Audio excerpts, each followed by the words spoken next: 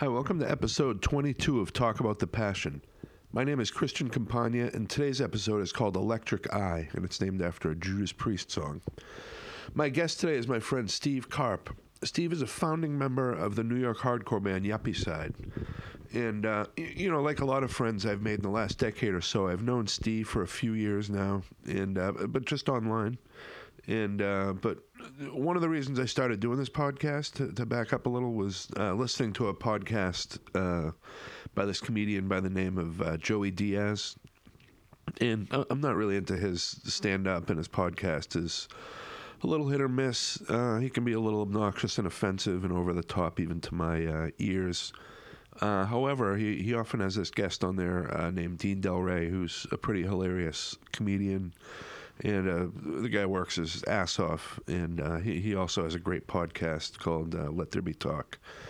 When Joey has Dean on, they basically talk about Sabbath, AC/DC, and, lots of hard rock from, the 70s and 80s. And those are always my favorite episodes, just, two old guys talking about music, they were getting into in their formative years. And sometimes Rudy Sarzo is a guest on there, which is pretty cool because he's pretty an amazing guy, and he's got a pretty great story. And I know I like talking about music with other people, either my age or from the same background, scene, or whatever. And I like to listen to people talk about music and their creative outputs, so, maybe other people will too. And so here we are. I guess the point I'm trying to make here is, as I've gotten older and meet other people I consider, contemporaries or people cut from the same cloth, it's nice to connect with people. And, this gives me an excuse to do that and hopefully learn something myself that I can then pass on to you. So, I knew Steve would be a great guest, but, he also lives relatively far from me. So it was perfect that we ended up having such a great time together. And, it actually wasn't that. It was a little under 2 hours, but of a drive. So, and even though I traveled farther than normal for this one, it was definitely worth it. And granted, I would have been even happy with a 40-minute episode, but we managed to go 2 hours and 14 minutes. And, that sounds like a long-ass time to sit and listen to a podcast. But I know with me, my commute to work is around 45 minutes a day, and I'll, listen to a long podcast over a few days. And, over 2 hours, though, I know that's, a movie length, but, you can listen to it all in one sitting, my friend. Put your fucking Wolves in the Throne Room records away for a couple hours and check out this episode. Steve is, just as funny as a person, in person as he is online. And, he's an amazing storyteller. And he had some pretty great stories about growing up in Connecticut. And, just over time, how he got into more rebellious music as he got older. And then, he gives a pretty extensive history of Yuppicide. And, as I mentioned to Steve in the episode, I always thought of them as sort of in their own space in New York hardcore. And, if I was to compare them to a Boston band, it would, the most obvious one would be the Freeze, which we kind of talk about. But also, bands like Psycho and Cancerous Growth. And, I mean more aesthetically, maybe not necessarily musically. And then maybe even Siege, who, in their short time here on Earth, blew minds. But, I think that it was more of like a best-kept secret from Boston with them. And, the few times I saw them, I don't remember it being insane, like when, Jerry's Kids played in bands of that ilk. But, yeah, I don't know if that was just a humble little brag to, obnoxiously let you know that I saw Siege a few times. But, yeah. Anyway, let's get to this episode. I got a couple more things here. I'm on social media. If you search for Talk About the Passion podcast, you should be able to find me on Facebook, Instagram, and Twitter. Same goes for wherever you listen to your podcasts. You can find me there and, subscribe if you like what you hear, and then you won't miss any new episodes. And you can also give me a review on iTunes. You don't have to, write anything, but hey, if you like it, give it a grade if you have a chance. And I'm also on Spotify now, so, search for Talk About the Passion podcast and, make sure you add podcast or you'll end up having to listen to that R.E.M. song. Also, if you or someone would like to be on this podcast, please send me a message at talkaboutthep@gmail.com, and we can set something up that's talkaboutthep, just the letter P, not P-E-E, at gmail.com. And I actually don't have a guest for my next episode, which is scheduled to happen next Tuesday, but a couple scheduling changes and that kind of thing forced me to not have an episode for next week, so that may be delayed another couple weeks, but I'll keep you, the listener, in touch with that. Anyway, let's get to episode 22, Electric Eye, Steve Karp. Let's do it. Thanks.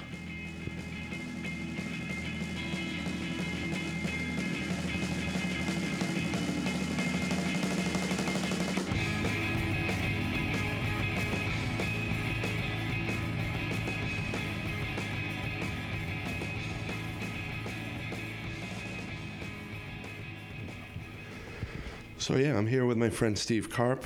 We're here in beautiful Connecticut, and yeah, how you doing, man? Great to see you, man. Thanks for coming out all the way. Yeah. So, did you grow up near here?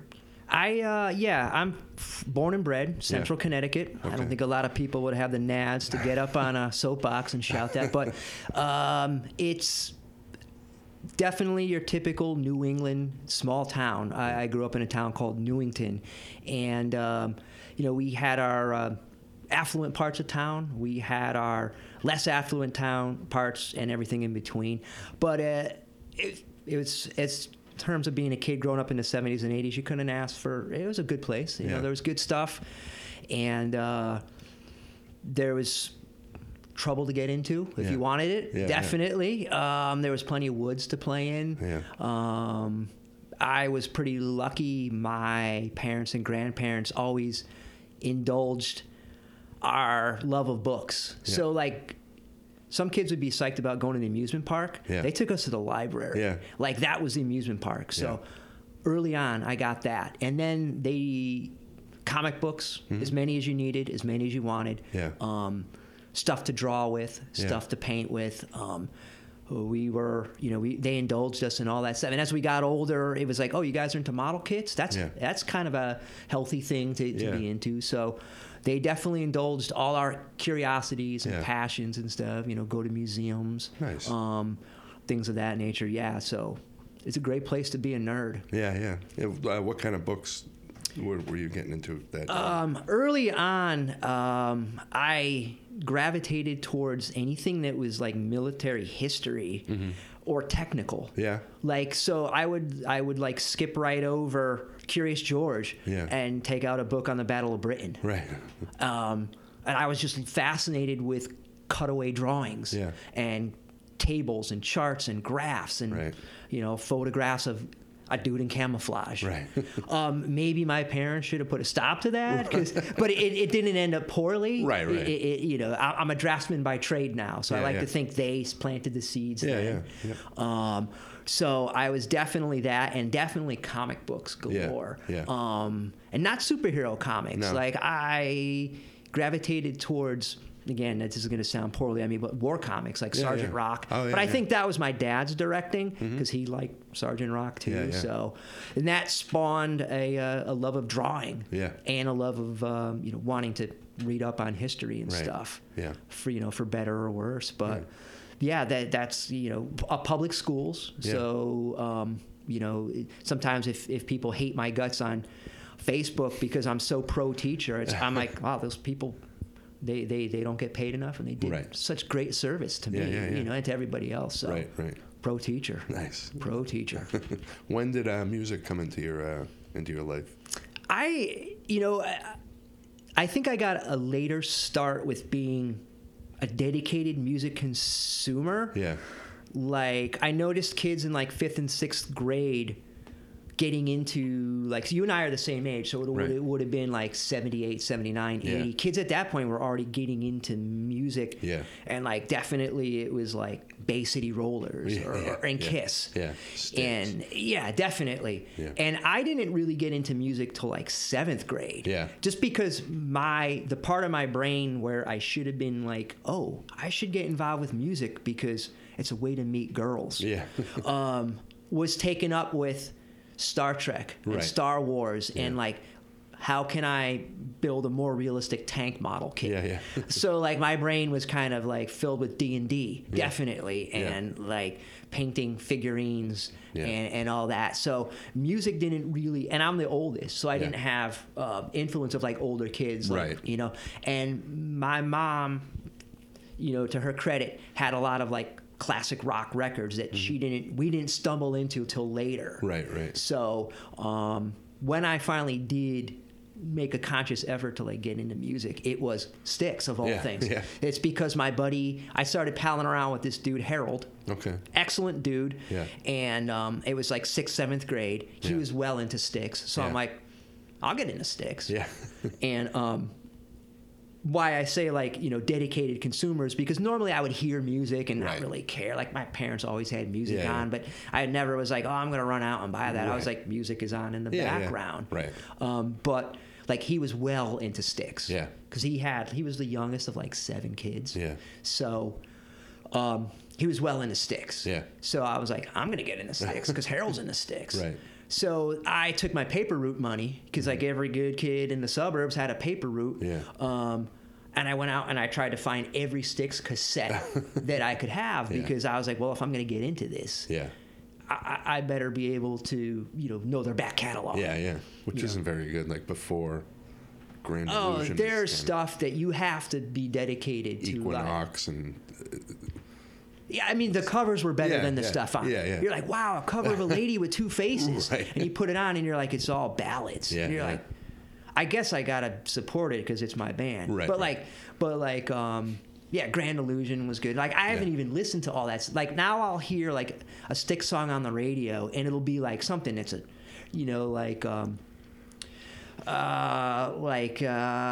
there's they got a bad rap because they have so much like slocky ballady stuff, or like Come Sail Away. Yeah. But then they have like Renegade. Yeah. And you're like, that's a straight up hard rock banger. Blue Collar Man. Yeah. And then there's stuff off of that one album. There's something theater. Paradise Theater. Yeah. And like that's like obviously a concept album. Yeah. And like Rockin' the Paradise. Yeah. You know, and now that I look back, I'm like, that's music for like theater kids. Yeah. Which is good because Right. it's like very theatrical. Yeah. But like that was my band, and that made me want to listen to like FM radio. Yeah. And like FM radio here in New England was like all rock, which was cool. So it was like I'd turn it on and it would be Deep Purple and Aerosmith and Doors and all that. So I'm like, cool. I'm in, and I got really into Skynyrd. Yeah. Like, and then it was like Southern rock because my yeah. buddy Harold's older brothers were into Southern rock, you know. So it was Outlaws and Marshall Tucker and all that stuff, and like going away somewhere with a t-shirt shop and coming home with the iron-on of the Leonard Skinner Sour Mash whiskey. Yeah. You know, I'm like 11. I had that you know? too. Yeah. And it peels off the first day you take it in the ocean. Yeah. But so that was like started me, you know, paying attention to music as something that like, oh, I'm a kid and I should do that. And then somehow, like, I have a younger brother and he started to get really into Jimi Hendrix. Okay. And so I started to listen to Jimi Hendrix. And then one of our older relatives dumped a bunch of rock records on us. Mm-hmm. And then my mom was like, oh, I have rock records too. Yeah. So we were listening to Cream. We were listening to Deep Purple and stuff. And that stuff's all cool. Yeah. But as we got to be like a little bit older teenagers, like 13, we're like, this isn't super rebellious because this is mom's music. Yeah. My mom's like, oh, I saw The Who. And I'm like, I love The Who. And I'm like, I can't love the same music as my mom. Yeah. That's not rebellious. Yeah. And you know, truth be told, I worship Pete Townsend. Yeah. Absolutely. No, same. I worship. But at that time, when you're like, I can't wear the same shirt as my mom. Right. How rebellious is that? And at that time, they were kind of, you know, the Pete had a mullet. face dances. Yeah. There's some good music, but again, it's not break windows music, which is what you need at 13. Yeah, exactly. You know, it's not take your BMX bike off a jump music. Right. Yeah. You know, you bet. It's not music to hit your brother with a stick to. Yeah. So we started listening to the radio more, and I became more aware of music that was, and I mean, there was a lot of sucky music, you know, that was going on at the time. Yeah. But like I have a cousin that we grew up with as well, and he was like, there was like my brother, my cousin, and myself were always real tight, and we were always bouncing ideas off each other. You know, one of us would find a cool comic, and we would share it with the others, and we would all do that stuff. They were in another town over, and they got MTV before us, and so we started watching MTV. We started seeing like stuff on there, and we're like, ooh, what's this? And then my cousin Chris got into AC/DC. And I was scared of AC/DC. I'm not gonna lie. At that age, I was still probably like 12, 13, and I was scared of AC/DC because, which I think they would have been flattered with, because I'm like, that guy's got tattoos. He's missing like a bunch of teeth. Like those dudes would they would probably like steal shit from you. I was scared of that live album when I first saw that with the guitar sticking out of him. I was like, wow. Well, there was the one picture too with where Angus has the devil horns airbrushed in. And I'm like, that's devil music, man. And so I was nervous about it. But he got into AC/DC, so like that led to eventually like harder stuff, like early Iron Maiden.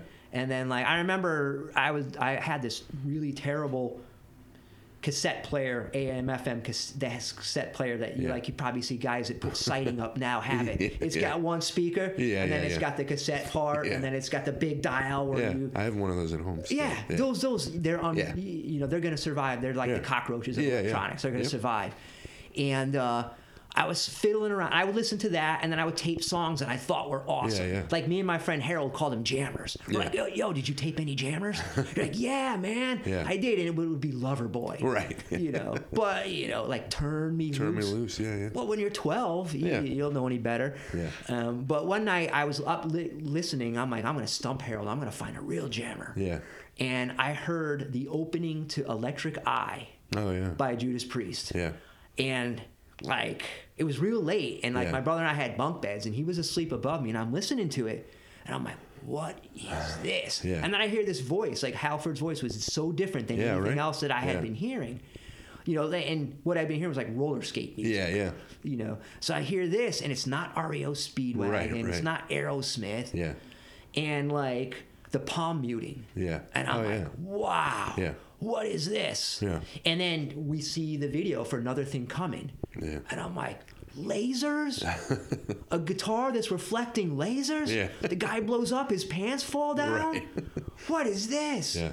So, we progressively like ramped it up with our music consumption. And I mean, I still like Styx. And stuff, but like Styx stopped doing it. Because I'm like, all right, Iron Maiden. Because we knew we had arrived when like our parents were like, what's this? This is terrible. You can't play this in the car. Like that's when we knew, we're like, okay, cool. Earlier on, you know, if you played the Blues Brothers soundtrack, you know, your parents are like, all right, you guys get to choose a tape.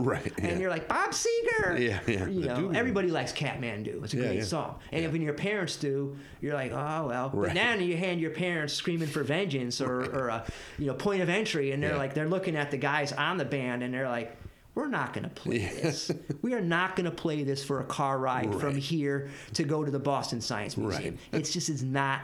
You're going to have to listen to the Doobie Brothers. You're going to have to be. We'll placate you with that. We'll meet you halfway. You're not playing. You know, we're not playing Iron Maiden, man. Or, you know, and I love how parents like mangle band names. too. So we're like, we're not playing that. So that made us. We're like, cool. We got it. We got something our parents hate. We're in there. So. So at that point, and the thing that was cool about my cousin Chris was his family friends had these two sons from Staten Island that were like, if we were 12, they would have been like 15. And they were well into like what was considered underground metal. And they would give my cousin all the records they didn't want. And then he in turn would play them for us. So it's like we were getting like Diamond Head before like Saxon and stuff like that. But like the new wave of British heavy metal like kind of stuff. And like I think that was the first time I saw Killers. You know, and I was like, what's this? And I was scared of it. I will like, you look at the cover of Killers and you're like, I'm scared of this. I'm a little bit nervous. You know, these other guys were like, I love this. I'm going for it. I was a little bit nervous. I was like, all right, you know, Yeah. I'll get into it eventually. Yeah. But I think the Iron Maiden album that sucked me in was probably Peace of Mind. Yeah, same here. I got it then. That's when I was like, all right, goodbye, kid. Yeah. Goodbye, Styx. Yeah. Even though I had seen, Mr. Roboto came out. Yeah. I went to see him, and I had my Iron Maiden shirt on. Yeah.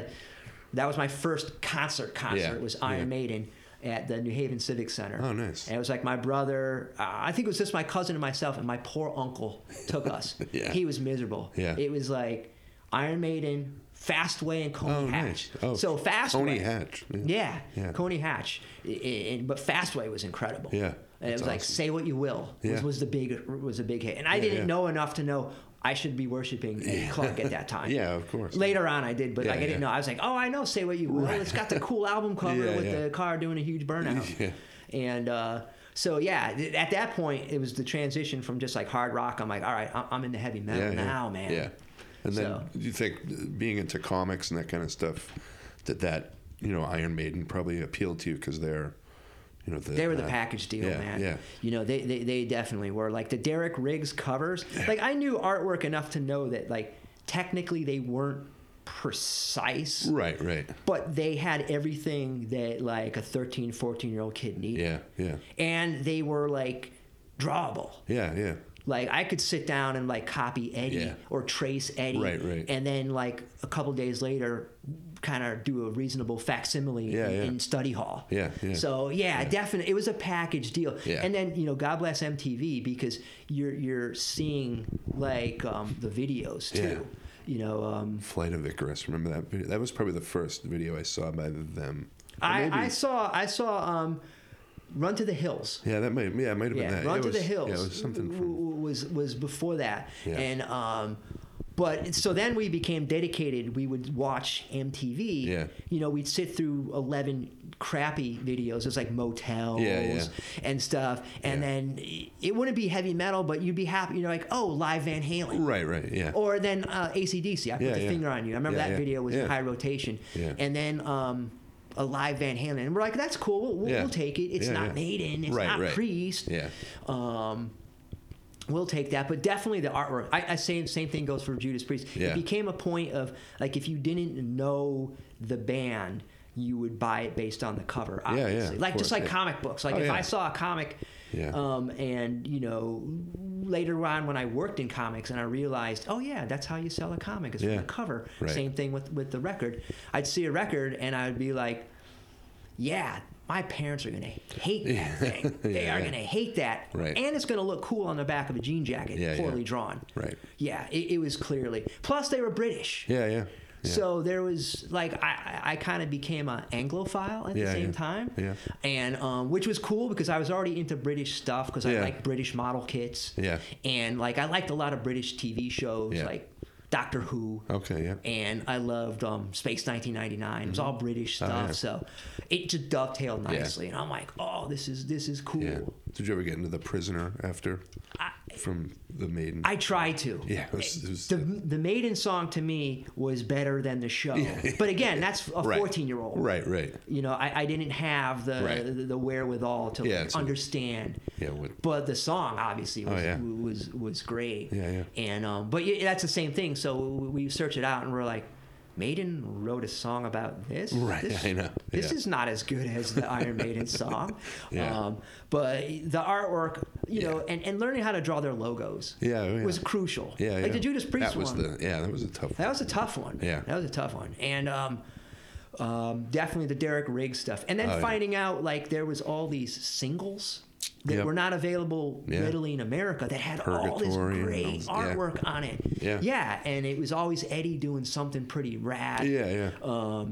And obviously that was paintable on a jean jacket and stuff too. So it was a package deal. Like if anybody was gonna sell Target stuff at 14-year-old kids, they knew. Yeah. It was perfection. Yeah. It was definitely perfect for us. So that made us, it was, and then that was the gateway drug too. We started reading Cream, Hit Parader, and because obviously we wanted to have pictures of Iron Maiden and Judas Priest and Eddie Van Halen and David Lee Roth all over our room and in our locker and stuff. And that kind of is like, all right, what's next? What else is out there? You know, and I remember when like Rat first came out. Oh, yeah. And we listened to him a little bit, and then all of a sudden all the kids liked Rat, especially the girls were like, Rat sucks. Right.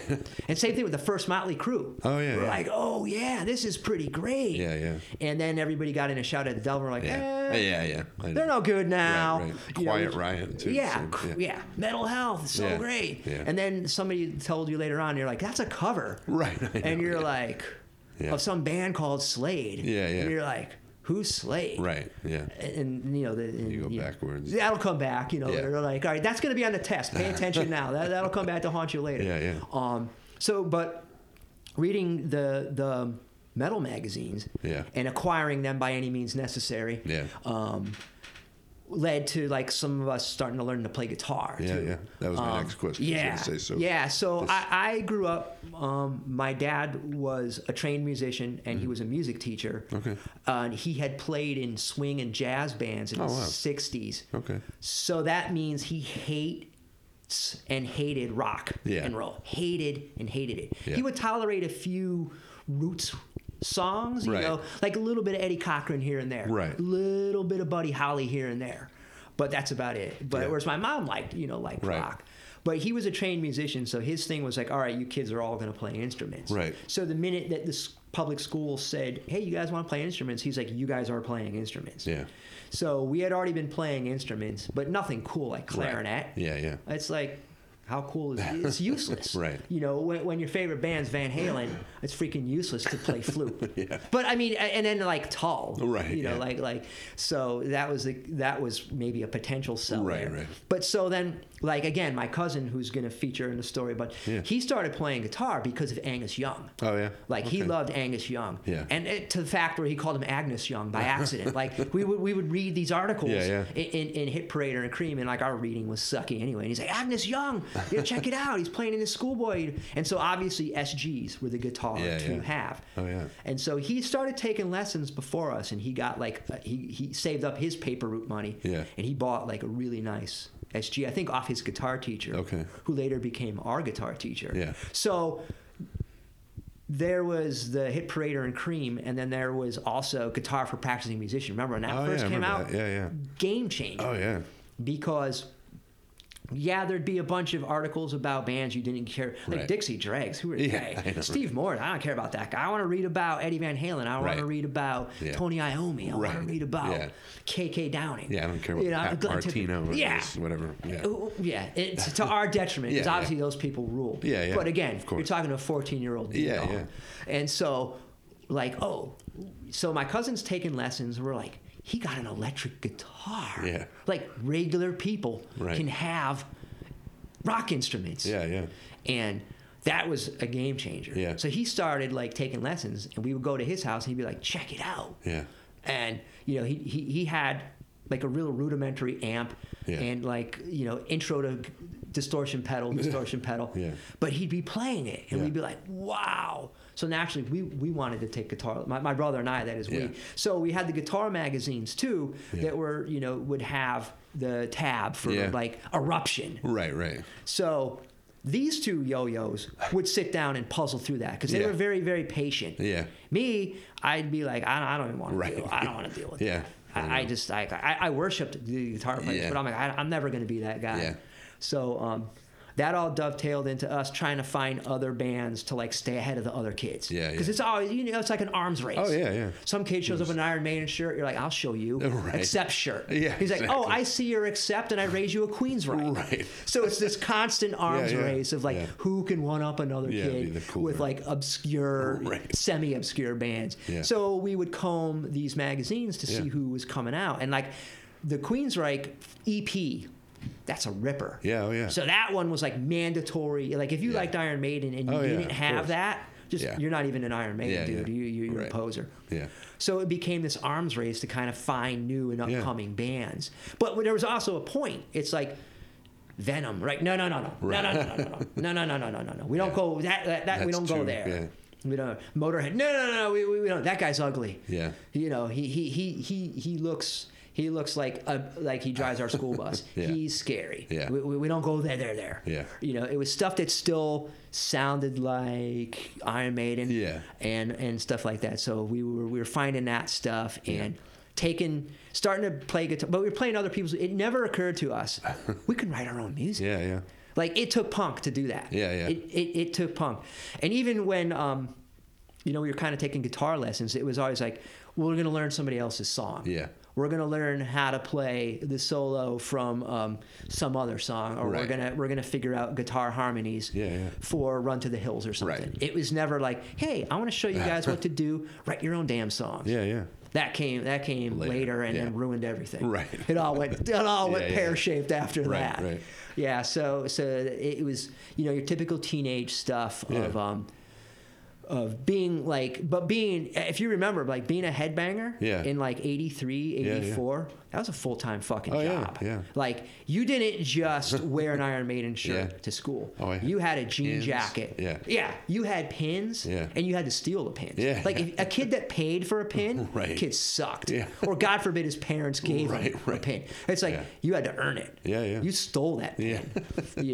And so you had your jean jacket covered from lapel to the bottom of it in Iron Maiden and Judas Priest and Black Sabbath, because any kid that didn't have Sold Our Souls for Rock and Roll, that kid was ostracized. Yeah. Even if he had like everything, but he didn't have Sold Our Souls. Like Sold Our Souls was like that was the. You had to have it, and you had to call it Iguana Surprise, and you always fast forwarded it over it. Yeah, I know. You're like to get to whatever changes too. You're like. Ozzy. I still fast forward through that. Yeah, I delete it from every playlist. Even when I get the whole album, I'm like, gone, gone, right out of iTunes. Like I erase it. You know? So you had all your headbanger accoutrements, man. And the added bonus was that like I could draw a little bit because I'd always stuck with drawing. So like I would draw my own heavy metal shit. So I had a jean jacket, and my poor mom would like run out and buy a Levi's jean jacket. And then like 2 days later it would be covered. And she's like, "What did you do to your coat? That thing, it cost a lot of money." And I'm like, "I made it awesome, and it's covered with Iron Maiden stuff, and Judas Priest, and then and all this stuff." So again, being a headbanger is a full-time job. It's like if you're not rubbing it in everyone's face that you are into Judas Priest and Iron Maiden, you're doing it wrong. There was a guy that walked around our town named, I can't remember what his name was, but he was old. He was friends with my best friend's older sister and her boyfriend, and they were like the heavy metal guys. But this guy used to walk around town, and the first time I heard, because I got into Judas Priest through Screaming for Vengeance and sort of went forward. I never heard the stuff before. But he showed up. We were at like a party, and he just showed up with like a boombox blasting the live record, Unleashed in the East. And that was the first time I heard like that stuff. And I remember like going. But that guy he had this long mullet. He was like the cool guy. Like right. I wish I remembered. I think his name was David something. Of course. But he would walk around Swampscott with just a boombox blasting. The Pied Piper. UFO, like all that kind of stuff, Yeah. And our thing, at least, that somehow we had this unwritten rule that, like, when I got Screaming for Vengeance definitely was the gateway drug. Because, like, you look at that cover. It's the best cover of all time. It really is. It's the best cover for that type of music. We got that, but then we're like, all right, we're not composers. We're buying their entire back catalog. And damn it, we're going to like it. And lo and behold, we're listening to it. We're listening to like Rock-a-Rolla. It sounds like Sabbath. And it also sounds a little bit like Tall and stuff. So like, it's cool. It's got a weird. If we had heard that first and not heard Screaming for Vengeance, we'd have been like, get this hippie shit out of here. But we're like, okay, we can stomach this because we know it's leading up to exactly. Breaking the Law. How about, did you see the Breaking the Law video on MTV? Dude. Yeah, I know. That was a game changer. All those incredible. Videos were Hot Rockin', the video too. He's playing it and the cymbals are on fire. That's one of the best. I remember watching that, and then like at my cousin's house, and like my aunt walked in and she's like, "What the hell are you guys watching?" or like breaking the law when they're holding up the bank with the flying V. Yeah. And again, that was another thing where my parents were like, who are these idiots? Are those girls? The Hot Rockin' video had some overtones to it too. Yeah, I mean, it's like it should have been, and like our parents saw it, and they're like, "Should we say?" I could see it. I could see now. I can see the. Should we say? No, it's going to open a bigger Pandora's box. Yeah, exactly. You know, they don't want to be like, well, there's a reason your Uncle Randy doesn't come to a lot of picnics. You know, and they didn't want to. They didn't want to open that box. Yeah. Up, you know, a guy dressed head to toe in leather. The whip. Yeah, the riding crop, and it's not because he likes motorcycles a lot. So they didn't want to open that. But so, yeah, we were careful about buying a band's back catalog. Yeah. Because otherwise, you know, some kid would be like, oh, yeah, you think you like Judas Priest? Yeah. Yeah? Well, name a song off Sad Wings of Destiny. Yeah. And you'd rattle them off. You'd be like, all right, you're cool. You're solid. Yeah. You know, because the worst thing you could do is be... This dude's a poser. Yeah. You're done. Yeah. You're done. You may as well just quit school, join the Foreign Legion, and never be heard from again. Yeah. So, yeah, you had to get the back catalog. Yeah. And then it's like you had to start playing guitar. Yeah. And you had to like being a rocker. Yeah. People like you could put it on your W-2 form. Oh, yeah. If you had to have one when you're 14. I know, right? It's like you had to and you also had to be a troublemaker. Oh yeah. You had to do stupid shit. Yeah. You had to We all did steal that. and break and nothing bad Right. oh, I stole a car. Yeah. But it's like, I stole a poster from Card Gallery. I got driven home by the police a lot. There was like one cop in the town that would just like my mother would be on the porch, be like, "Yep, here he is." Like what did he do this time? He threw a bottle at a car driver. There you go. Something, maybe not that, but something stupid. Something along those lines of like, well, we can either nip this in the bud or we can see this turning into and it didn't. And it didn't. Exactly. And it's not like the music made you do it, but it made a great fucking soundtrack. Yeah. You know. Yeah. For stealing a bunch of like stuff from a construction site and breaking it all. Right. Yeah, and you're not gonna do that to REO Speedwagon. Right. You're obviously gonna do that to Iron Maiden. Yeah. You know, and that's all there is to it. And now as an adult, I think of some of the stuff I did as a kid, and I'm like, I would be so fucking pissed if someone, because we would like walk by someone's house and just rip the drain pipe off the side of the house or something. Exactly. If someone did that to me now, I'd be like, fucking Christ, I have to go to the place now and get it. And you know what though, and the thing is that what hosts us is our parents said, you know what, I'm not going to yell at you. Right. Just someday. Yeah, you'll learn. Someday, someone's going to do that to you. Yeah, and you'll know. And you'll know, and you're like, yeah, whatever. I'm not even going to live past 20. And then sure enough, you come out one day and somebody blew your mailbox apart with an M80, and then part of you is like, damn it, and then the other part of you is like, nice one. Yeah. Like I was walking down the street. It's probably about 5 years ago in Beverly, Mass, with a couple friend of mine, and a car drove by and threw something at my face, and lo and behold, on the ground, just a fully wrapped McDonald's cheeseburger directly in my face. I was pissed for about 5 seconds, but I was also like, these kids. Everyone in their fucking school is going to know this whole story now. Like, you hit this fucking guy in the face. Yeah. You hit him right in the face. Yeah, exactly. This is so funny. I'm like, let's get hit in the face with a cheeseburger. And then they're going to ramp it up, too. Yeah. They're going to be like, you hit him with a whole turkey. Right, a whole Thanksgiving dinner. And then as the story grows and grows, you hit him with an entire McDonald's. Yeah, exactly. But again, that's the radness of being a teenager. Oh, yeah, in the suburbs. Yeah. So you've got this heavy metal music that's the background, that's a soundtrack for being a little dickhead. Yeah, of course. And everything that comes with it. Yeah. And then you're starting to play guitar a little bit. And I remember, like, my dad, like I was saying, how he hated rock. Yeah. He was like, we had to be in marching band and do band stuff, so I could read music and all that, but I hated it. Yeah. He's like, I was like, Dad, I've got money. I want an electric guitar. He's like, you're not getting an electric guitar. Yeah. He's like, that's the stupidest thing I've ever heard. If I asked for drugs, he probably would have given me that. Or if I'd be like, Dad, I want an M16. Cool. But I'm like, I want an electric guitar. He's like, no. Right. Electric guitars are for losers. Anybody with long hair and a beard was like a weirdo. Right. Like that was my dad's way of calling it. He was like a weirdo. He's like, weirdos have electric instruments. Yeah. You're not getting an electric guitar. So I'm like, all right, F you. I'm going to make an electric guitar. Oh, yeah.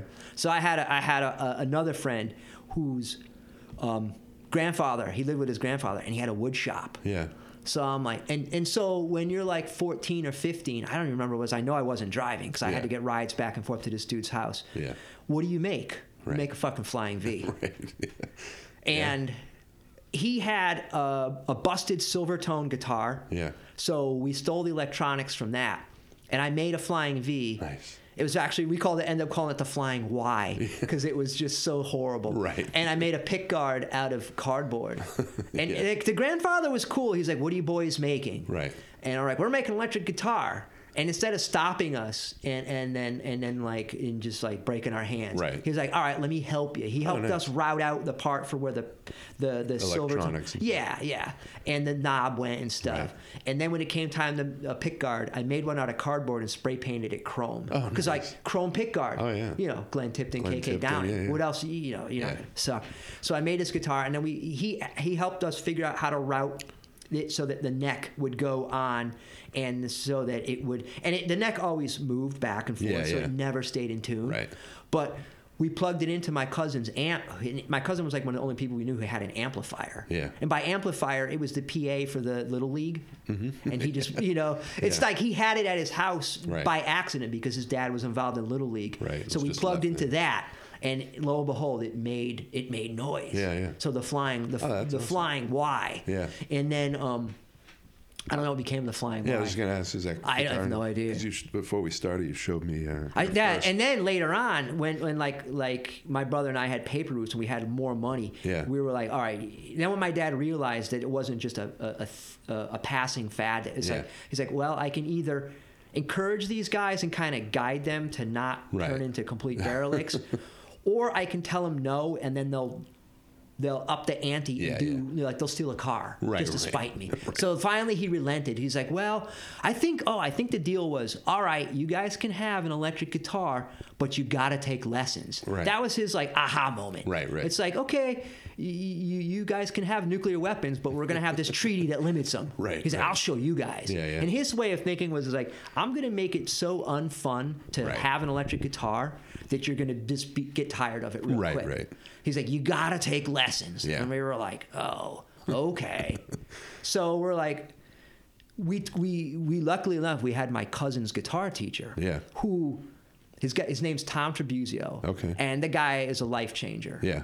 So my dad liked Tom initially because they both went to the same music school, but like a bunch of years apart. Right. They both went to a music school in Connecticut. Okay. So my dad's like, oh yeah, this guy, even though Tom had long hair and he had long fingernails because he played finger picking style. Oh, right. Yeah. He looked like one of the Ramones. Right. Yeah. But my dad's like, all right, he's still okay because he went to Hart School of Music and he plays in a professional jazz band. Yeah. He's cool. So my dad walks out of the room, Tom closes the door, and he's like, what do you guys like? We're like Iron Maiden and Judas Priest. He's like, okay, here's the deal. Your lessons are an hour long. 45 minutes are going to be your scales and your theory and your exercises. Right. The last 10, 15 minutes are going to be what you want to work on. Nice. So we were like Sabbath, Maiden, spring songs. Yeah. And he knew it all because he obviously he kept in touch with rock music and stuff. And so that made it bearable. And and so we would do all our stuff. Yeah. But then the last few minutes would be learning. I remember one of the first things we learned, because my brother and I were both playing together, and we only had enough money for one electric guitar. Yeah. So we had an acoustic guitar too. So Tom was like, all right, I'm going to teach you guys a song that has guitar harmonies. Right. And it was, I think it was Charlotte the Harlot. Oh, nice. It was early Iron Maiden because it was Di'Anno. Yeah. And he's like, maybe it was Iron Maiden from the Iron Maiden album. Mm-hmm. Something that's got like dueling guitar parts that fit together. And my brother and I were like so psyched. Yeah, yeah. So that was us getting into music, and eventually, but we still had to play our regular band music too. Right. So my dad was like, "All right, I'll let you guys do this, but I am not going to make it easy on you jerks." Right. Yeah. So that's nice. How that worked out for us. So how did you make your way into punk rock from there? So drafting class. Yeah. Sophomore year of high school. Mm-hmm. There was a kid in my class, God bless him, named Glenn McGregor. Yeah. And Glenn McGregor, drafting class was like it was a shop class, so you figure like all the kids who are going to be ruffians and hooligans are going to end up there. But drafting class was cool. It was awesome. There was a kid in my class named Glenn McGregor, and Glenn McGregor everybody was into BMX at the time, but Glenn was actually really good at it. Yeah. He raced, he did freestyle, and he was into skateboarding. Yeah. And so everybody knew that him and one or two other kids were like different. Yeah. But nobody really knew what punk was. Like the closest you got was Johnny Slash from Square Pegs. Right. You know, like punk was having an OP shirt with a tail. Yeah. You know, like that's punk. Yeah.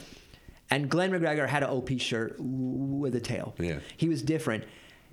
He would ride his BMX bike through school, and he has like if I had like a store-bought BMX bike, he had really nice BMX bikes because he worked hard and he spent his money on bikes.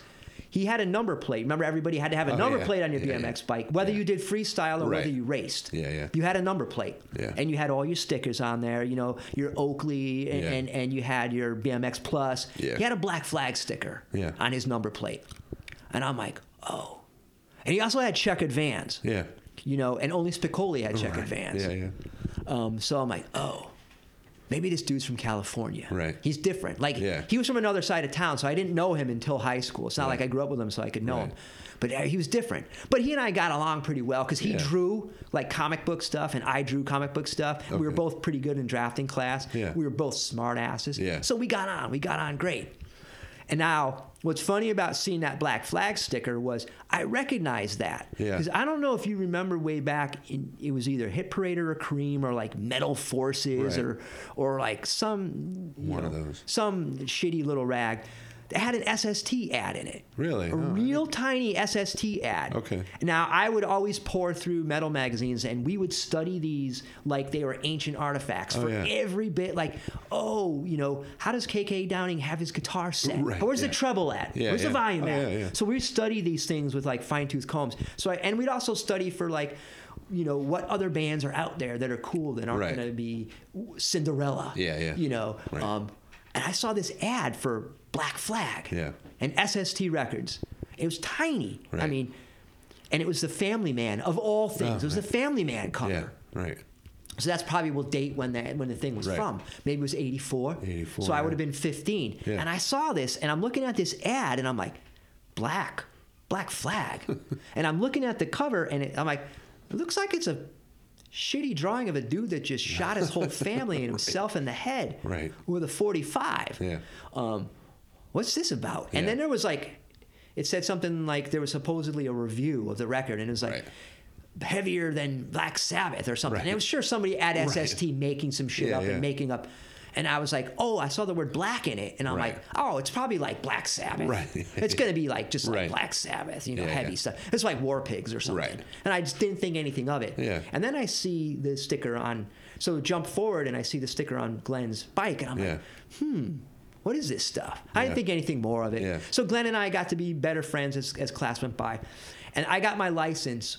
And then so one day he didn't have his bike and he's like, hey, you know, could you do me a favor and give me a ride home? Yeah. I'm like, yeah, no problem. Now, like I've got my Iron Maiden, you know, my battle armor on, my Levi's jean jacket covered in Iron Maiden shit, and I've got I probably had the Iron Maiden pants where I drew Eddie doing all kinds of stuff and on it, and I'm like, yeah, I'll give you a ride home, and I give him a ride home, and you know, we're talking about, and I probably have FM radio on. He's like, hey man, I know you're into like heavy music, you know, come on in the house. I want you to check something out. Yeah, you know.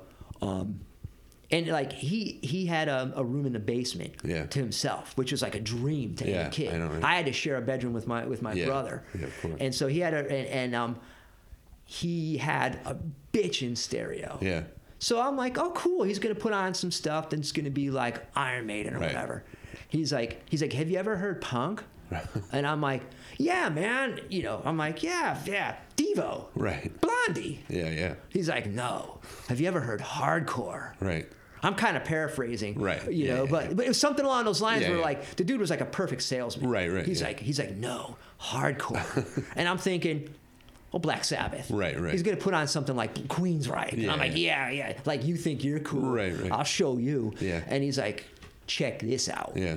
He puts on, I don't know the order, but the first two introductions that I had to hardcore punk were both covers. And I don't know the order, but it was Agent Orange, Somebody to Love. Oh, yeah. And then it was, so he puts that on. Like, I'll assume he puts that on. Needle Drops. He hands me the cover, and I'm looking at it, and it was from their EP, that When You Least Expect It. Yeah, yeah. It looked nothing like I had ever seen in terms of record. I flip it over, and I'm like, who are these nerds? Right. Did these guys teach physics? Yeah. You know, it's them in like short sleeve shirts in recording studio. Yeah. Needle Drops, and the first few notes of Somebody to Love comes on. Yeah. And I swear to God, I was like, what in the name of God is this? This is incredible. He's like, just listen. Yeah. You know, cranks it up even more. And I was like, dude, that was incredible. Yeah. He's like, that's nothing. Yeah. Then he hits me with, pulls out Everything Went Black. Oh, yeah. And he puts on Louie Louie. Oh, yeah. With Dez singing. Yeah. And you know how that starts with the da-dun, da-dun, da-dun. And then it goes into Ginn's guitar. Oh, yeah. And I like something stopped. Like I had to step back. Yeah. And I was like, what is, and it's a short ass song. Yeah. And I'm like, play it again. Yeah. Play it again. Yeah. Play it again. He's like, I'm like, let me see that record. I'm like, so this is Black Flag. Yeah. And he plays me a couple other songs from that. Right. But like, I swear to God, I point to that as like a pivotal point in my life. Like my life just suddenly went. Yeah. In an entire, like it was planned out that I would do something else. Right. Until that moment, and then my life went. Yeah.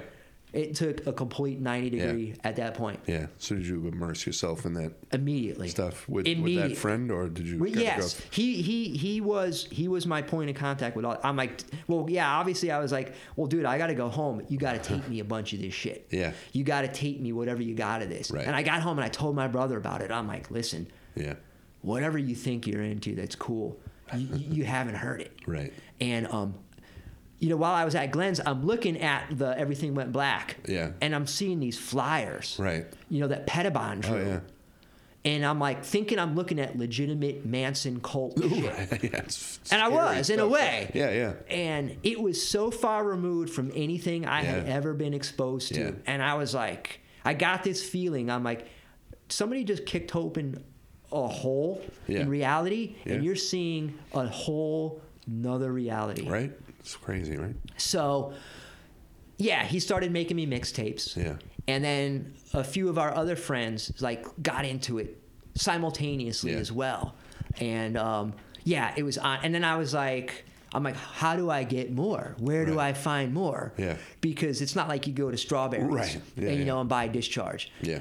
And he's like, well, you know, we had a bunch of college radio stations around us. And I'm like, oh, college radio? Because I knew college radio because they had like heavy metal shows. Right. I would tune into that. Yeah. Or like I had somehow gotten into reggae, so I listened to reggae. But the minute like a punk one, I turned it off. Yeah. But now I'm like, oh, now I will listen in for that. Yeah.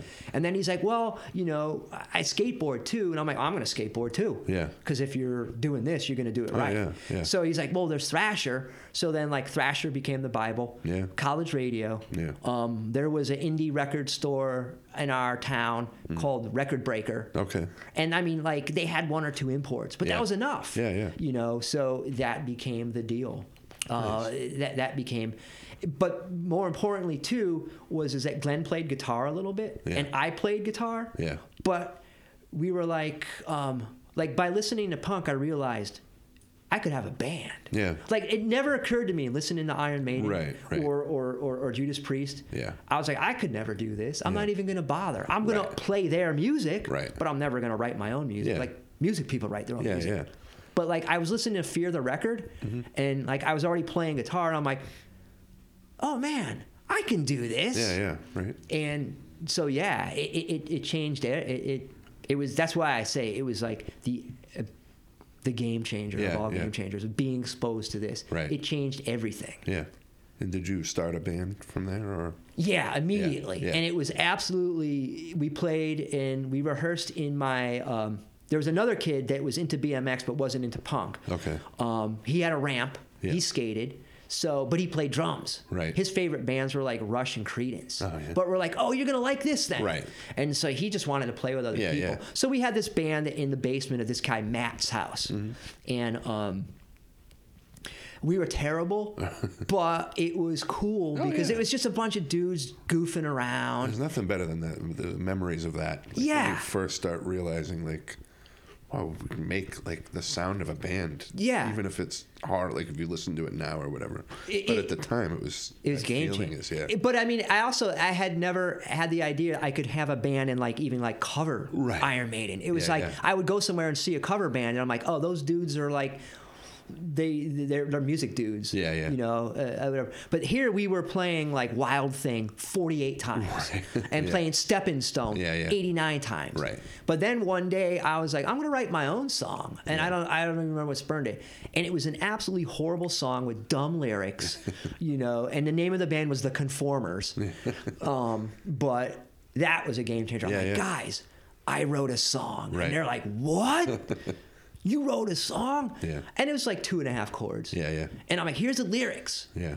And, you know, we did it. And then we're like, let's invite some girls over Right. to hear our band. Yeah. You know, we invite these poor girls over who tolerated, like, music that, you know, they liked the Smiths or whatever. Right. They weren't ready for Suicidal Yeah, yeah. or whatever Right. trip we... By this time, it was like 7 Seconds and Yeah, yeah. DOA and, like, Right. those bands. Yeah, yeah. And so these girls tolerated it because they're like, well, you know, we like the Smiths and Yeah. Depeche Mode. Right. We're like, come hear our band. And they're like, cool. Yeah. So, you know, it was like an hour and a half of tuning and then Right. playing a little bit of Stepping Stone and Right. Matt's mother being like, all right, guys, you're done. Right.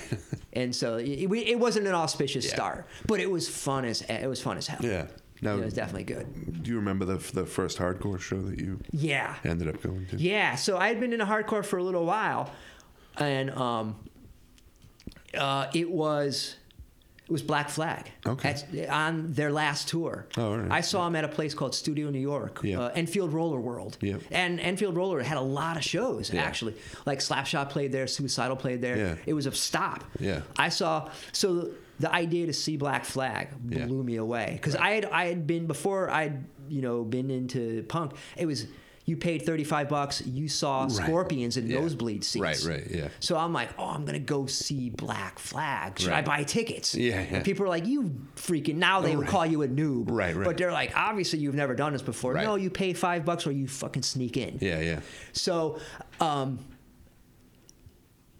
I had been like, so obviously by having to see, you know, being into punk, it was, okay, now I got to find out everything about punk. So Yeah. you see Suburbia. Because Yeah. you yeah. find out about another friend from another town who's Yeah. a friend of a friend. He's got an 8th gen copy of Suburbia. Right, yeah. And then another dude's got a 27th generation copy of Another State of Mind. Oh, yeah, yeah. So you're seeing all this, and that's, Yeah. you know, front loading you with, oh, that's how punk Yeah. is. Yeah, yeah. Because nobody else is going Right. to tell you. Right. And it's like, it's not on MTV. Yeah, yeah. You know, so I'm like, oh my God, I'm gonna see Black Flag. Yeah. Now, my idea of Black Flag was like everything went black. Right. I didn't know that there was My War and Right. Slip It In and Yeah, all yeah. this other stuff. Right. That like Black Flag was so far removed from Right. 1979 Black Yeah, Flag. yeah. They were past that. Oh, yeah. They had long hair, God Yeah. forbid. You know, they smoked dope. Right.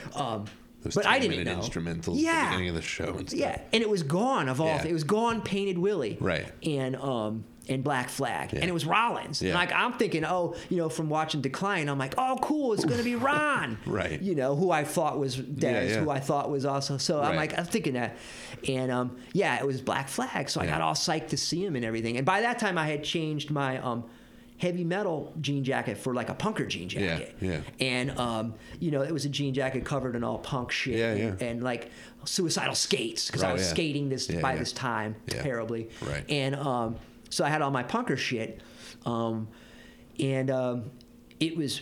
it was like it was the loudest thing I had Yeah. ever absolutely heard. And I saw like other punk kids. Yeah, yeah. And I saw like, you know, I knew what to expect from watching Right. Suburbia. Yeah, and yeah. like I saw Skinheads, and I'm like, okay, I saw you guys in Suburbia. Right. You know, you're probably gonna punch a bunch of dudes Right. out. And I'm like, oh, I know how the pit works. You Yeah. know, I fell, somebody picked me up, somebody else fell, I picked Yeah. them up. I'm like, I'm doing it. Right. I'm doing it. Yeah, you know, yeah. it's like I guess how the feeling is when you like solo fly an airplane. Yeah, yeah. And stuff. You're like, I'm oh, right. I'm at Black Flag. Right. And but I'm like really I'm hearing all this stuff that's not what I'm not hearing like Police Story. I'm not hearing Right. Clocked In. Yeah, yeah. I'm not hearing Nervous Breakdown. Right. You know, I'm hearing all the stuff that they want to play, which is Right. like 12 minutes, like Rat's Eyes. Right. You know, and like I remember just like Gone being intolerable. Oh, yeah. And I didn't even realize. I'm like, oh, Greg Ginn's in 2 bands. Right, yeah.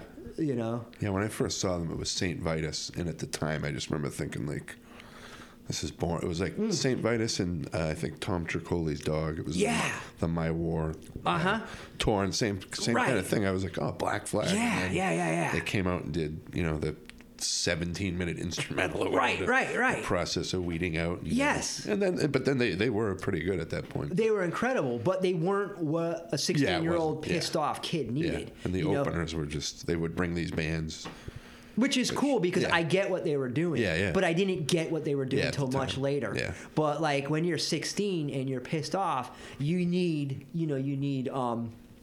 it's not my imagination. I got a gun at my back. Yeah. Like that's the Black Flag in your mind. Yeah. That's what you're going to see. And what you're seeing is like three long hairs basically doing heavily distorted Grateful Dead. Yeah, pretty much. Yeah. And but it was cool. I saw Black Flag and I'm like, I could do that. Yeah. I'm like, I could really do that. And their instruments were shit. Yeah. They were held like, I remember Gins like had this shitty Ibanez that probably cost him $150. Right. It was held together with duct tape. And at the time I had some Cort guitar. I'm like, I could do this. Yeah. You know, and stuff. So it was life changing from that standpoint. I'm like, I can do this. Yeah. And I'm not going to play 17-minute long hair songs. But I can do what these guys are doing. You know, so Nice. And then so you got a little more serious playing music. Well, what happened was that from that point, like doing that and seeing that, I was like, I'm not gonna play in the school band anymore. I'm done with that. And I'm also not taking guitar lessons anymore. And like I told, and like my dad was like, all right, you don't have to, but you gotta explain you owe it to your teacher why you're not gonna. And like I was like, listen, Tom. No offense to you, you've been so great to us. You know, so I wasn't even taking lessons that long. Right. But it was, you know, I'm like, you've been so great because he would encourage us. You know, to get into rock. You know, like when my dad would like check in and be like, all right, you guys are doing your scales, you know, your Phrygian, Mixolydian, and he'd walk out and Tom would be like, all right, now the middle bridge of War Pigs is this. You know, so I was like, listen, Tom, the deal is that I want to write my own music. I want to write songs. I want to do band. I want to do punk stuff. Tom's like, perfect, because he's like, Rocket from Russia is one of my favorite songs. And I didn't even know the Ramones. I was too into hardcore punk, you know, in air quotes. He's like, cool. Best luck, whatever I can do to help you.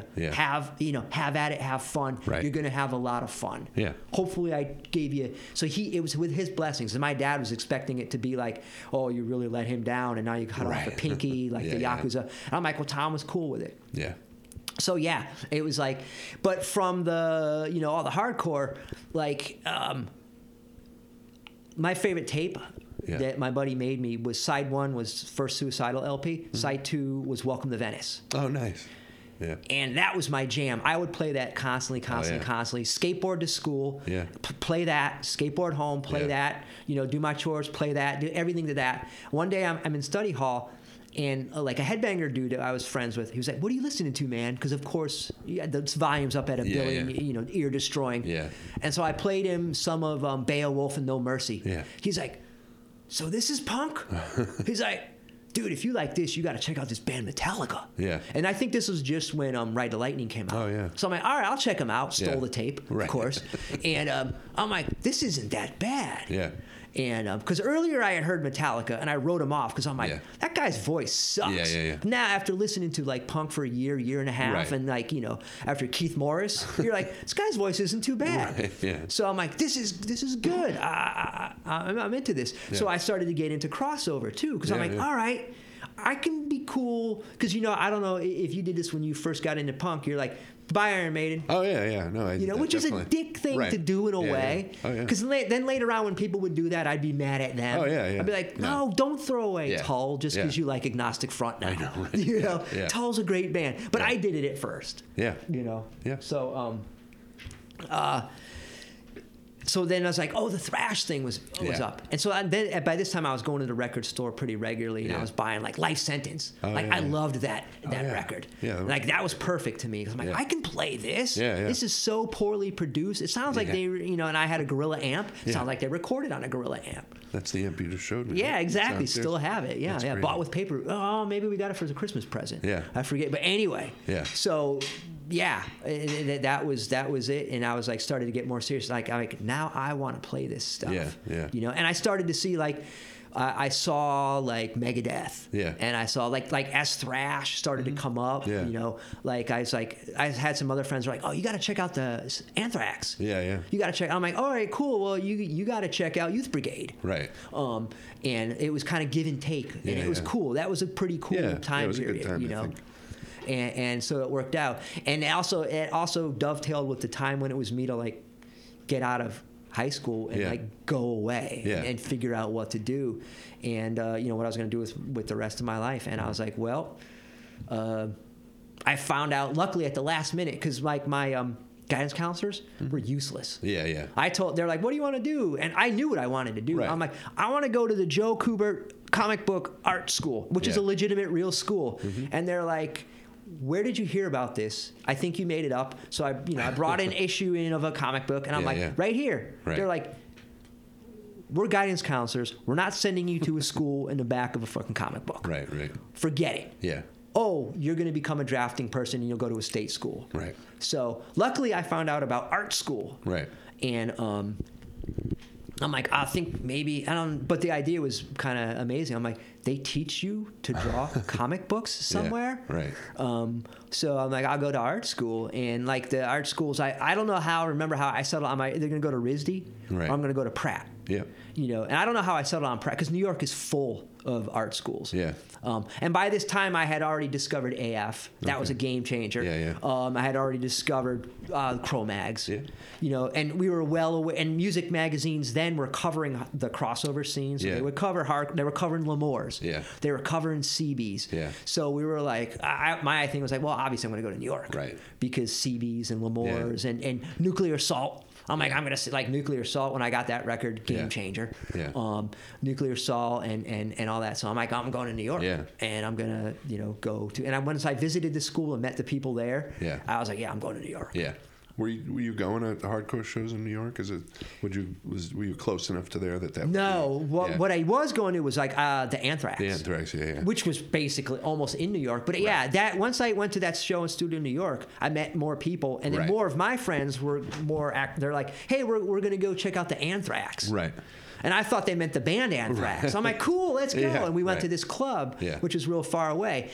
But, we saw bands there. Like I saw I was psyched to see 7 Seconds there. But unfortunately, it was like when they were like morphing into like U2 Junior. Yeah. And it was like I was going thinking I'm going to see Walk Together, Rock Together. Right. And I'm ready to get going, to 99. They're covering 99 Red Balloons. Yeah. And they're doing these U2-ish songs. Yeah. And I'm like, feeling gypped. Yeah, but it was great. I was at the yeah. Anthrax. I'm seeing Kevin Seconds. Cool. Yeah. Everybody in the band was great. I'm studying the guitar moves, the bass moves. So that was my bigger. But I wasn't going to New York. I wasn't going to Boston. I was aware of shows there. Yeah. But it may as well have been LA. Yeah. I was getting music from Boston. Like I remember acquiring the Straw Dogs tape. Mm-hmm. Okay. They only had like 6 songs. It was the EP. Yeah, before, almost looked like the Judas Priest one, the green. Yeah. And it was I forget what it was called, but it had to cover "Tie Your Mother Down." Yeah. So I'm like, I'm getting this. Yeah. This is rules, and I loved it. So I played that constantly. We'd skate to that. Nice. That was perfect to skate to. So I was aware of shows in Boston. Yeah. I was aware of like stuff going on. Yeah. But I never went far away because it's like I never had a vehicle capable of surviving the trip. Right. And it's like just getting back and forth from the Anthrax, which is kind of far from where I was living, was an adventure in itself. So that was our brush with it. So then when I finally did move to New York, yes, I started going to shows there. Yeah. But when I was just in Connecticut, but that was, again, going to New York shows. And having been just going to Connecticut shows, it didn't prepare you for what you were getting into. Seeing Suburbia 83 times doesn't prepare you for your first CB's matinee. So, and my first day of moving into college, I met Joe Keefe, who was going to become the bass player of Yuppie Side. Right. And in another one of those moments where your life goes. takes a huge turn. Yeah. I'm moving all my crap, and by this time I have a shaved head. Yeah. I'm rolling up my jeans. I'm wearing what I think are suspenders, but they're like these ridiculous, grandpa suspenders. Yeah, exactly, seatbelt suspenders, not braces. Right. I'm wearing lager boots, but I have them laced up like a skinhead. Yeah. So I'm wearing all this shit. I'm wearing like a Fred Perry, but acid wash jeans. Right. And I see, I'm moving into school, and I see this dude, show up on a skateboard. Yeah. And he's got a shut skateboard deck. Mm-hmm. He's got a bleached flat top. Yeah. A sleeveless agnostic front shirt, 14-hole Doc Martens, and he's doing kickflips. Yeah. And I was like, that dude, and my parents looked and they're like, that dude is going to ruin our son's life. and basically I was like, there's my new best friend forever. Yeah. And he took me under, that's Joe, and he took me under his wing from that day forward. And he's like, yeah, you're coming to the school, and, we'll take you to CB's matinees. I'll introduce you to all the people. Yeah. And he's like, oh, by the way, do you play any instruments? And I'm like, yeah, I brought my guitar. And he's like, oh, I play a little bit of bass. Yeah. And from that point forward, Yeah. like everything fell into place. Yeah. Nice. It was, he's like, I'll take you to get your first pair of Doc Martens and all that. He became, like, I never had an older brother. Yeah. He became like the best older brother that you could ever imagine. Nice. And I owe so much to Joe. Yeah. So that was a turning point right there. Like the very first day of moving into school, an art school in Brooklyn, New York, you meet this dude who's going to change your life. Yeah. So that was rad. Nice. Super, super rad. And he remained the bass player in the band the whole. Yeah, exactly. So he and I, if you want to get back, down to brass tacks, he and I are the constant members. Yeah. Jesse, like that Yuppie Side kind of started as a college goof around band with some different members. We were playing hardcore covers at Keggers. Oh yeah. Okay. And like at college, like we played in like the student union, but we were playing like what was popular at the time in hardcore. Yeah. Like we were playing Underdog, playing Uniform Choice. We were playing a couple of Misfits songs. Yeah. Just hardcore covers. Yeah. A couple of lineup changes happened, and I was writing kind of in the background, but I'm like, oh, this stuff's not good enough to show to these guys. Right. We had another guy in the band who kind of wanted to run the band. A really good guitar player. He could sing. Right. A little bit older, and some ultimatum happened where he's like, if something doesn't go his way, he was going to leave the band. Right. And we were just finally so tired of his shit. We're like, all right, go. Right. And then he left, and the remaining members was like, it was like the drummer at the time and the bass player. And we were like, what are we going to do? And I'm like, guys, I have songs. Yeah. And then we got Jesse in to be our singer. Okay. And from that point forward, that's like when the band really began. Yeah. When that fella stepped out, Jesse stepped in. Yeah. I think it was 2 months, then we recorded our first demo. Yeah. Like for like a year, maybe year and a half, the band just played covers and just goofed around. It was a joke band. Right. We covered a bunch of Murphy's Law songs. Yeah. We were like the Murphy's Law of college. We were like a college band. Yeah. But from that point forward, we were like, I'm like, guys, I have songs. Yeah. They're like, what? I'm like, I've been writing all these songs, but nobody really wanted to hear them until now. We're like, well, that guy never wanted to hear your stuff. Yeah. But then when we wanted to, we're like, all right, well, let's get serious about this. Yeah. And we were like, let's record a demo. Yeah. And that's when it was 88. Some point in 88, the band it fell into place. Jesse Jones became the singer. Yeah. Joe remained the bass player all the way through. I was the guitar player, for better or worse. That was the seed of the band. And from that point forward is when we went forward. Nice. And then we recorded a little cornball demo on like somebody had a tape deck that had 2 microphones like this set up here. Yeah. And we recorded a cheesy demo just to give out to friends. But it was original music. Yeah. And it was good enough that like people in other bands were like, I'll put you on a show. Yeah, nice. And then, but they were like, listen, you're going to have to record a real ass demo. Right. This will do for us to get you on shows. Yeah. But, and then we recorded our first demo at a place that's no longer there. It's called Coyote Studios in Williamsburg. Okay. And Coyote was it was a rehearsal place, and it was a recording studio. But they recorded like a lot of bands that were garage punk bands. Like they didn't deal with hardcore. Right. You know, they dealt with like bands that were like, I don't know if you ever heard a band called the Devil Dogs. Yeah, I've heard of them. Yeah. And Devil Dogs were like kind of like if you mixed Dead Boys with like the Dictators. Okay. Like that era of New York. Yeah, yeah. Like more garagey, rock and roll based punk. Mm-hmm. And they were all, you know, really good at that. Was their trip. They loved that kind of punk. Yeah. And we come along, and we were like, yeah, we want to record. And they're like, what kind of band are you guys? We're like, we're a hardcore band. And they're like, what's that? Because these guys were like greasers. Yeah. You know, like kind of greasers. Or like they were into like New York Dolls. Right. We're like, what's a hardcore band even mean? Yeah. We're like, you know, Cro-Mags. We're speaking, everybody knows a Cro-Mag. Even my mom knew the Cro-Mags, to tell you the truth. And they're like, drew a blank. We're like, you know, AF, drawing a blank. You're like, Side by Side, drawing a blank. Nausea, nothing. And we're like, and I was like, oh, Motorhead. They're like, why didn't you say? And they're like, we're like, Ramones. They're like, we're like, all right, we sound like if you mix Ramones with Motorhead. So then they're like, okay, now we have an idea of like how to even deal with you things. And we recorded our first demo. Yeah. And it's, you know, it is what it is. But it was just us not knowing what we were doing. The people at the studio, awesome people, they had no idea what to do with us. They didn't know what we were looking for. We didn't know what we were looking for. But it was good enough. It was that cassette tape with the dog on the front. And the cassette cover looks way better than what you're going to hear. But we managed to sell those and give them out and start getting gigs, you know, on our own. And that's like... And if you remember, like how hardcore was, like you had a demo tape out, okay, you were somebody, and then from there it was mandatory. You were doing a 7-inch after that at some point. You know, once you had a 7-inch, you were ready for Radio City Music Hall, man. You know, and that's basically we had the demo tape out, and we were able to start playing places like CB's. And we were able to start playing all the shows, like wherever was having gigs, we were able to start playing on that demo. And that's a terrible demo. And like we really struggled with whether we were going to put it on our anthology, but I'm like, guys, we have to. It's part of we have to put it on. It's part of your history. And you know, the curse of hardcore and punk is the demo was better. And this is not a case of that. But I'm like, we have to have it on there just so it needs to be there. You know, so from there, it's we were able to start playing shows that we needed to play. Do you remember the first time you guys got put on like a good show with like, you know, the bigger bands where you're? I don't. I remember we were starting to play.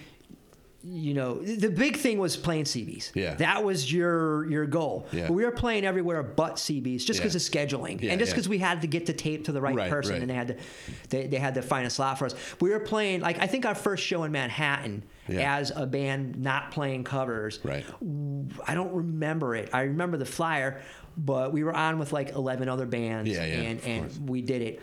I don't remember it. I remember it's probably in a club that's no longer there. But I remember our first CB's matinee. We were terrified because I had been going to CB's. Oh, of course, So now to be like, oh, now I'm going to be on the same stage where like bands I worship. Like I'm going to be on the same stage as Token Entry. I'm going to be on the same stage as Murphy's Law.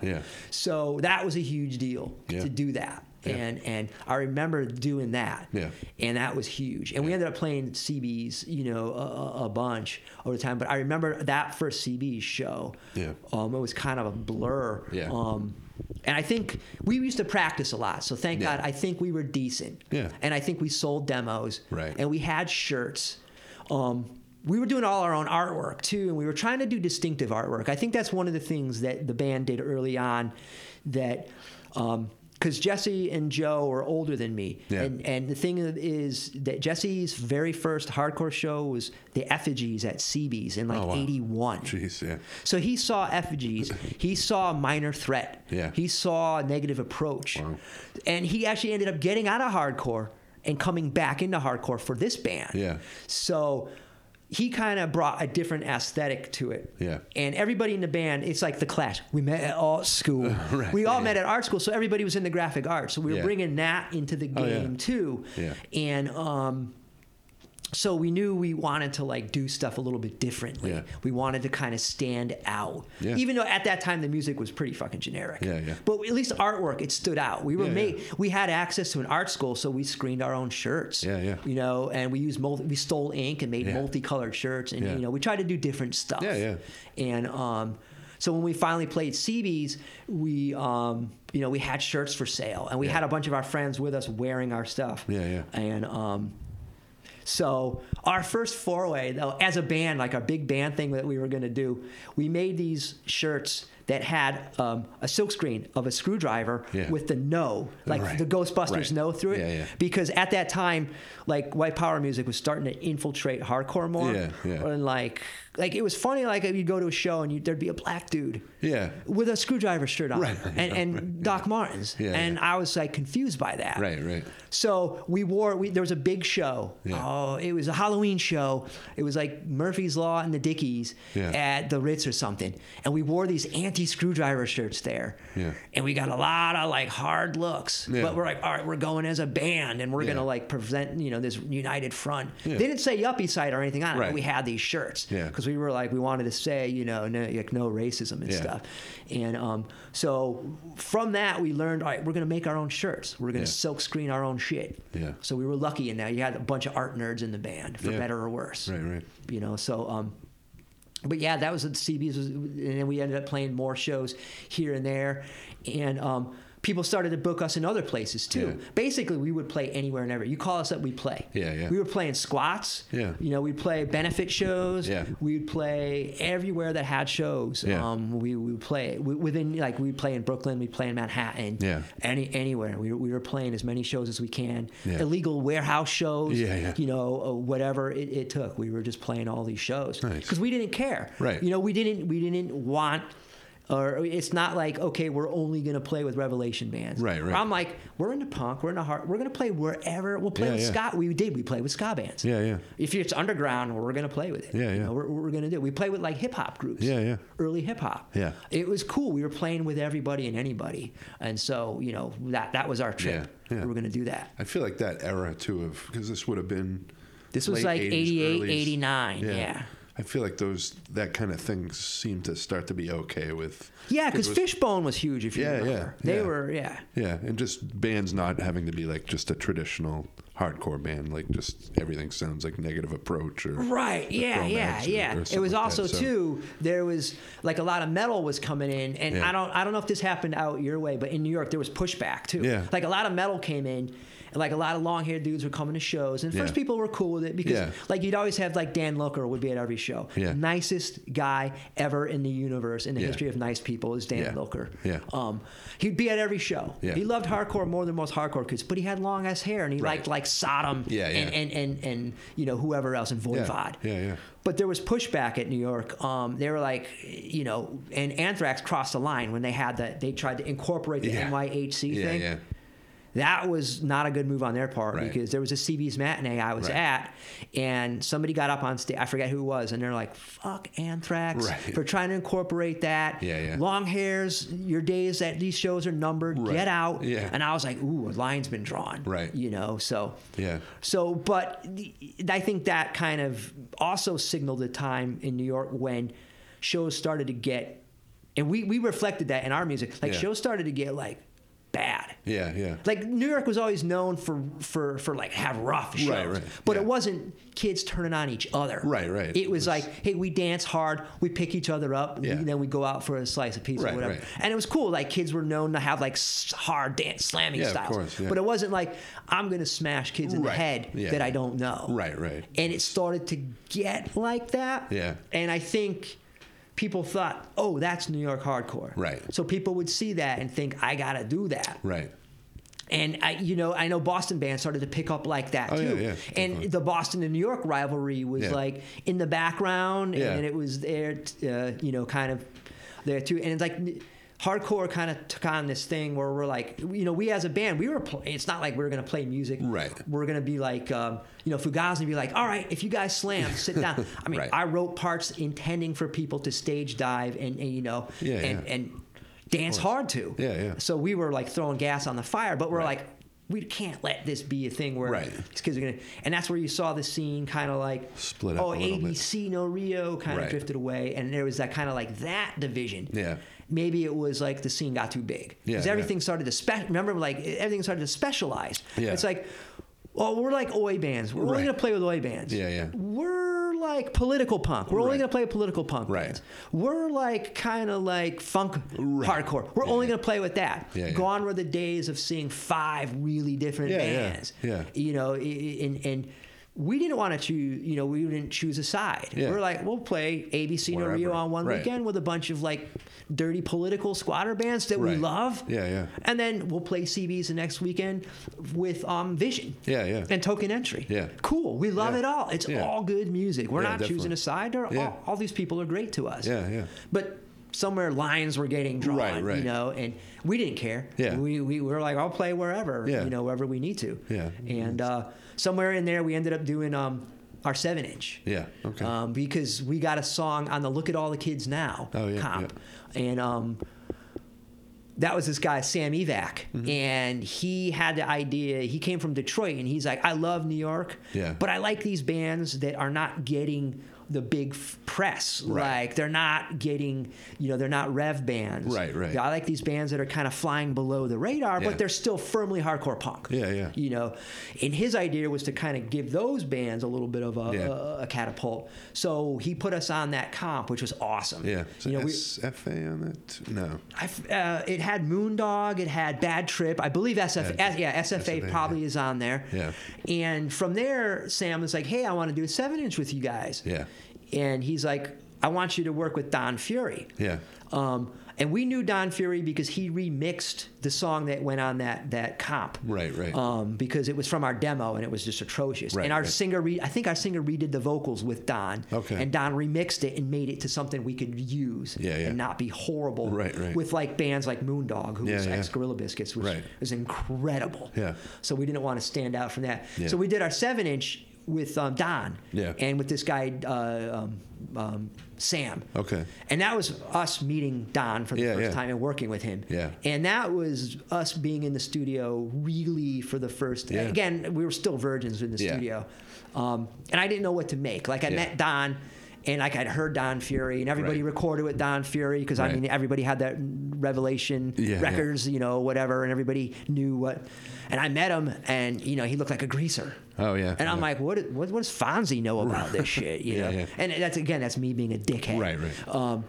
And you know, we go to his studio, and it's you had to walk down these stairs, Yeah. and there's this big door covered with Xeroxes of all the records he's done. Yeah. And 7 inches and 12 inches. Yeah. And I'm looking at all these records, and Victim in Pain's on there. I'm like, we're good. Right. We're in good hands. That's all I needed to see. Right, right. You know, because Victim in Pain was a game changer Oh, for yeah. us punk kids in Connecticut. Before Yeah, I yeah. moved to New York, Okay. you know, getting Victim in Pain was an absolute game changer. Yeah, yeah. You know, so then I saw the Victim in Pain, and this is the first time I saw the Victim in Pain band cover. Oh, 'Cause yeah. all we had in Connecticut was the black cover, Yeah, which okay. made the record even more Right. ominous. Yeah, by the yeah, way, yeah.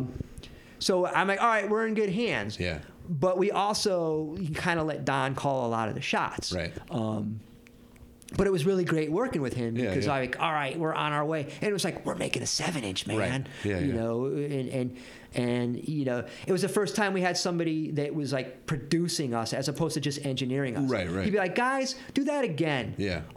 Maybe play all in time. Yeah. Maybe tune. You know, just basic yeah. shit that Right. you're like, oh, we are so amateurish. Right, right. But like, and you know, that started a really great relationship with Yeah. Don. Yeah, yeah. But there was still like, I don't know how much I trust this guy. Yeah. And you know, because I was dead set in my ways. Yeah, yeah. You know, and one of my ways that my like fundamentalism was like, I didn't use pedals. Yeah. I'm not gonna use a pedal. Yeah. So then when it came time for me to do a couple solos, Don was like, I need you to use a pedal on some of your solos. I'm like, fuck that. I don't use solo. I don't Yeah. use pedals. Right. He's like, I have a Rat pedal. I want you to use that. I'm like, that thing's a piece of shit. I Right. don't want to use it. He goes, Vinny Stigma used it on Victim in Pain. I'm like, let's plug in.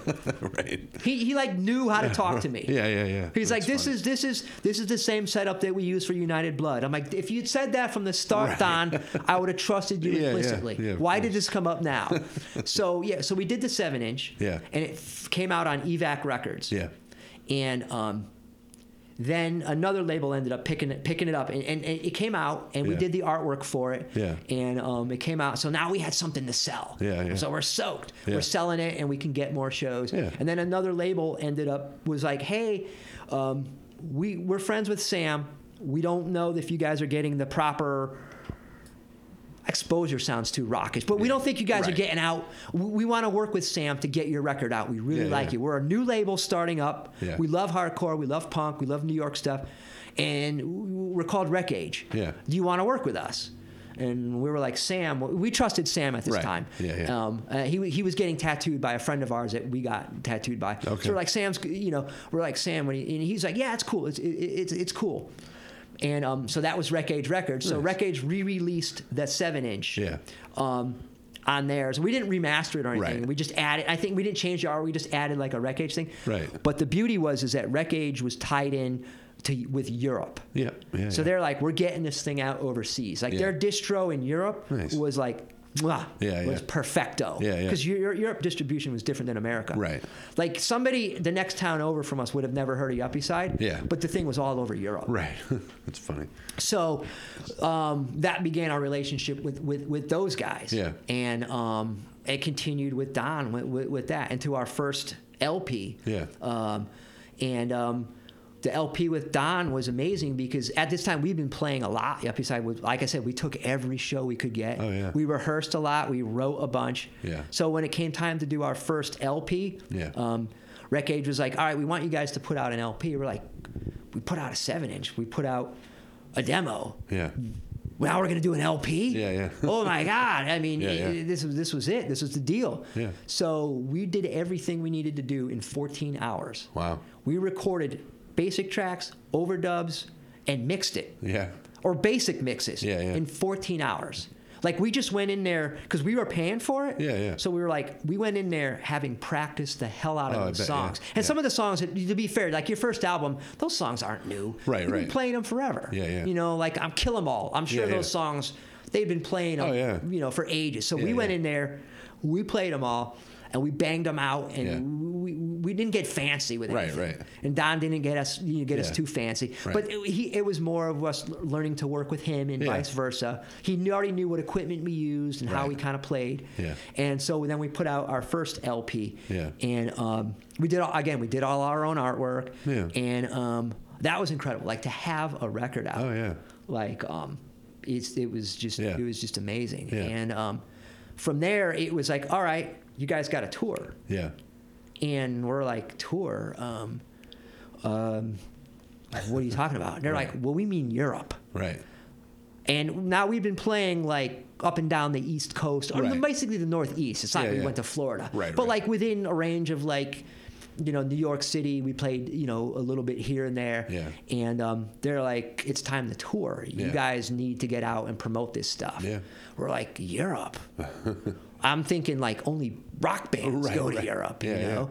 There's no way we're going to Europe. Yeah. And they're like, we're like, well, shouldn't we do America? And they're like, well, you could. Right. So as a band, we talked amongst ourselves. Yeah. We're like, all of us were working like 3 or 4 jobs because it's expensive as fuck to live in New York. Yeah. So we're like, we've only got this fixed amount of time to be away. How can we use this time to our best advantage? Right.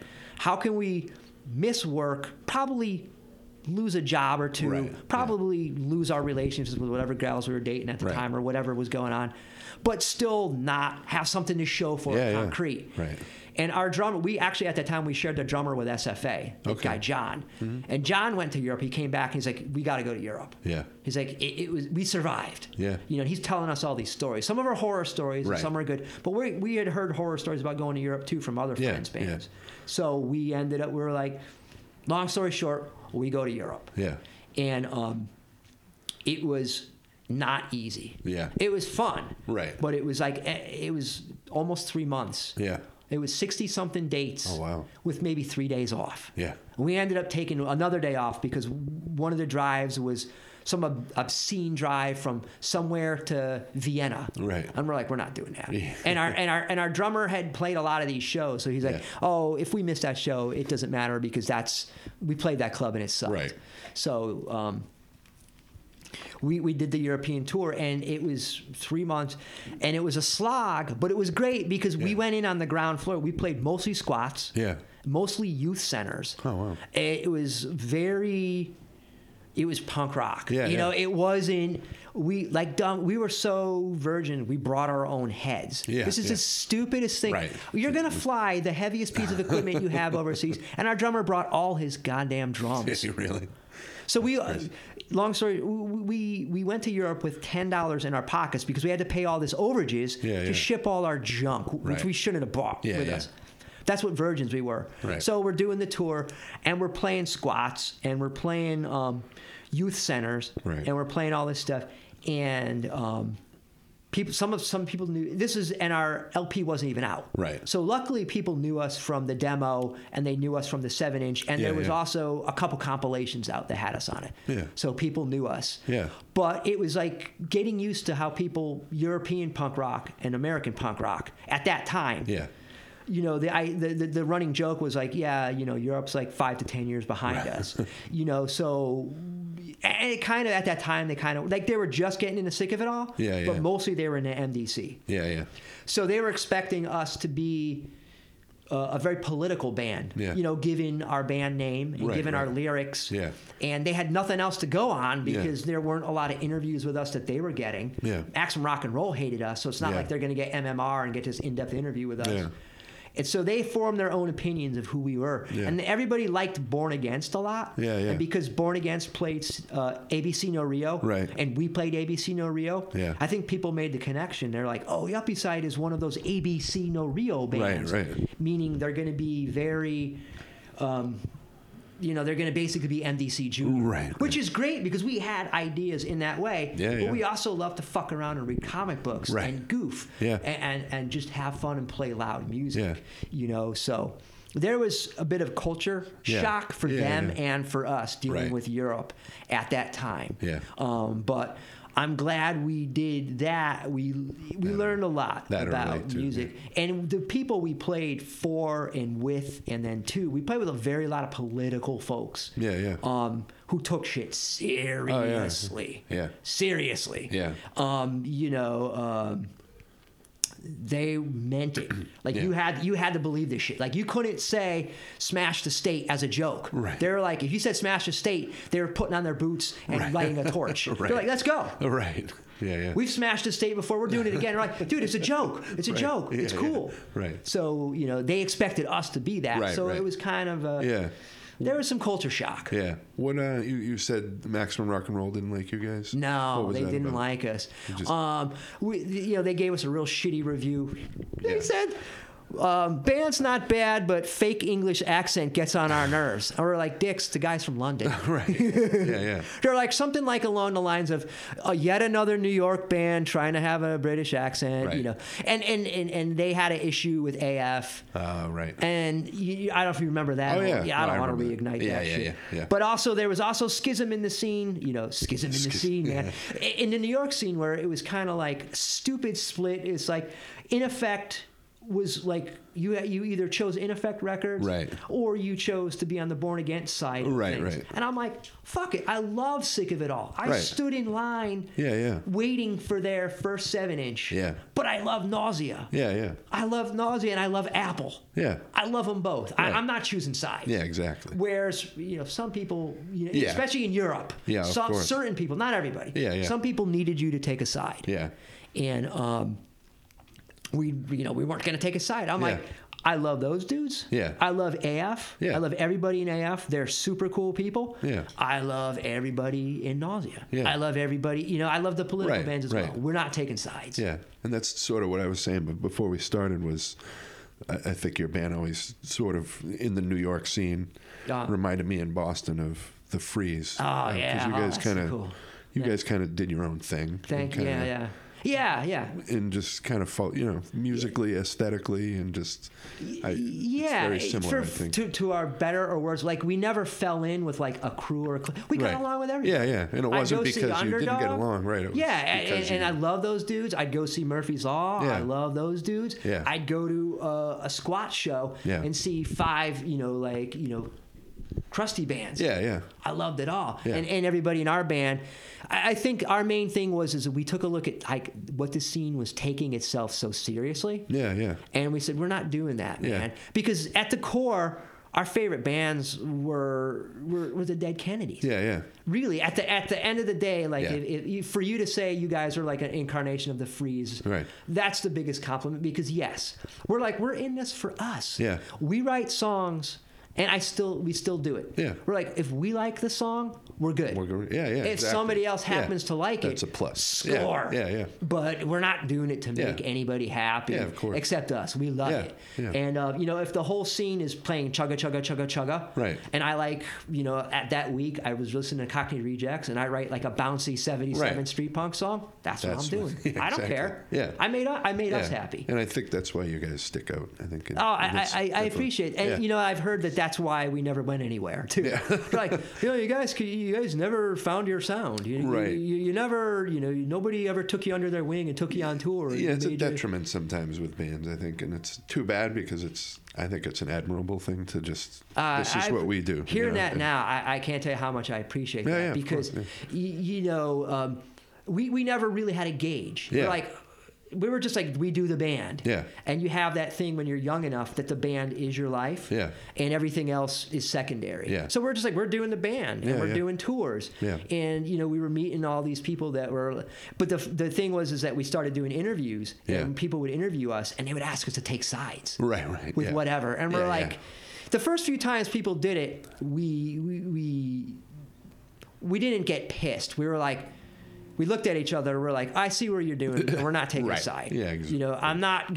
I know what you're trying to do here. You're trying to get us to talk shit about, of course, this band or this person. Right. And you're trying to get us to say we're not doing it. Right. So forget it. Yeah. And then we started to get pissed about it. Yeah, yeah. We would say at the beginning of an interview, we're like, if you're going to get us to try to talk shit about X, Y, or Z, the interview's over. Yeah.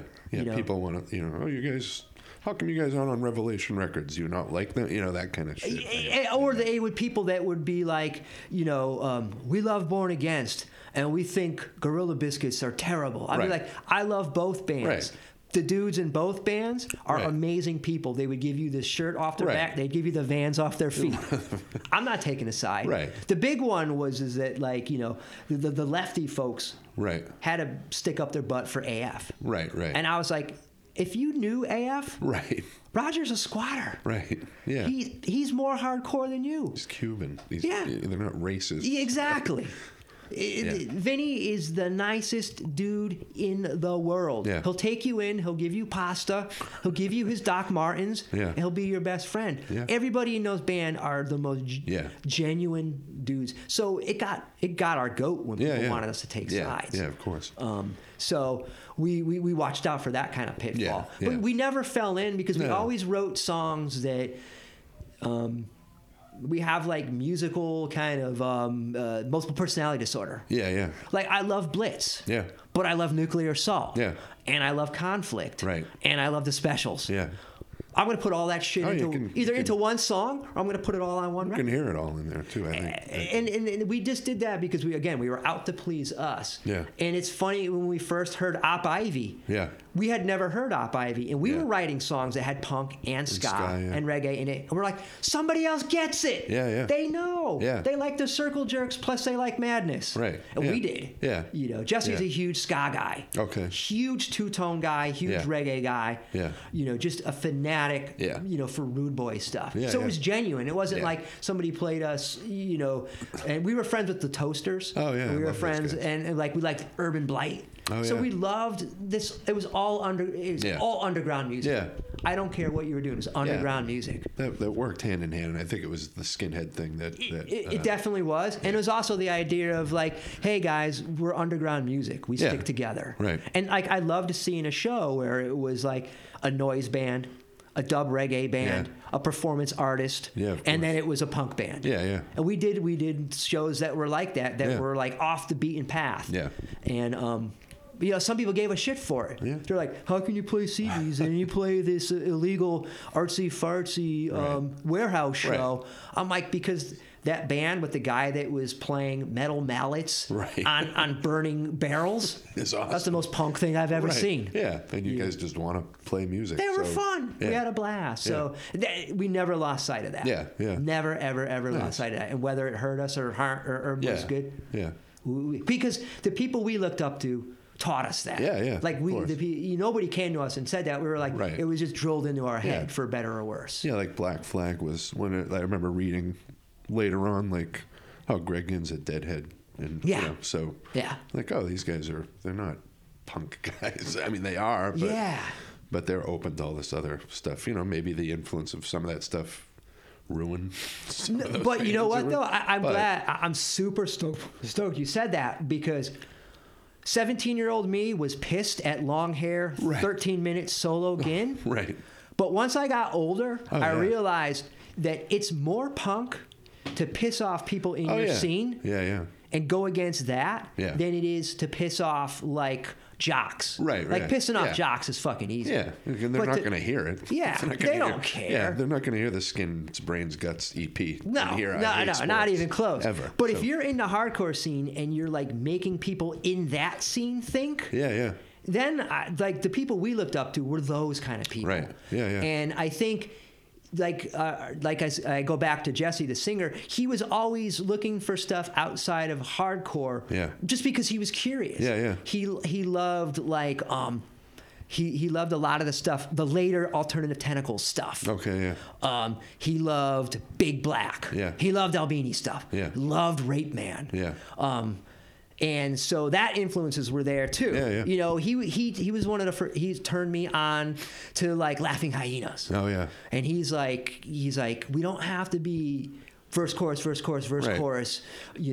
part. Right. He's like, there's all these other bands. And at first I was like, I'm not listening to that shit. Those dudes sold out. Yeah. How the hell could you play Tie Down and then you go do this hippie shit? Right. And then I listened to it and I'm like, this is heavier. Yeah, this is heavy. Yeah.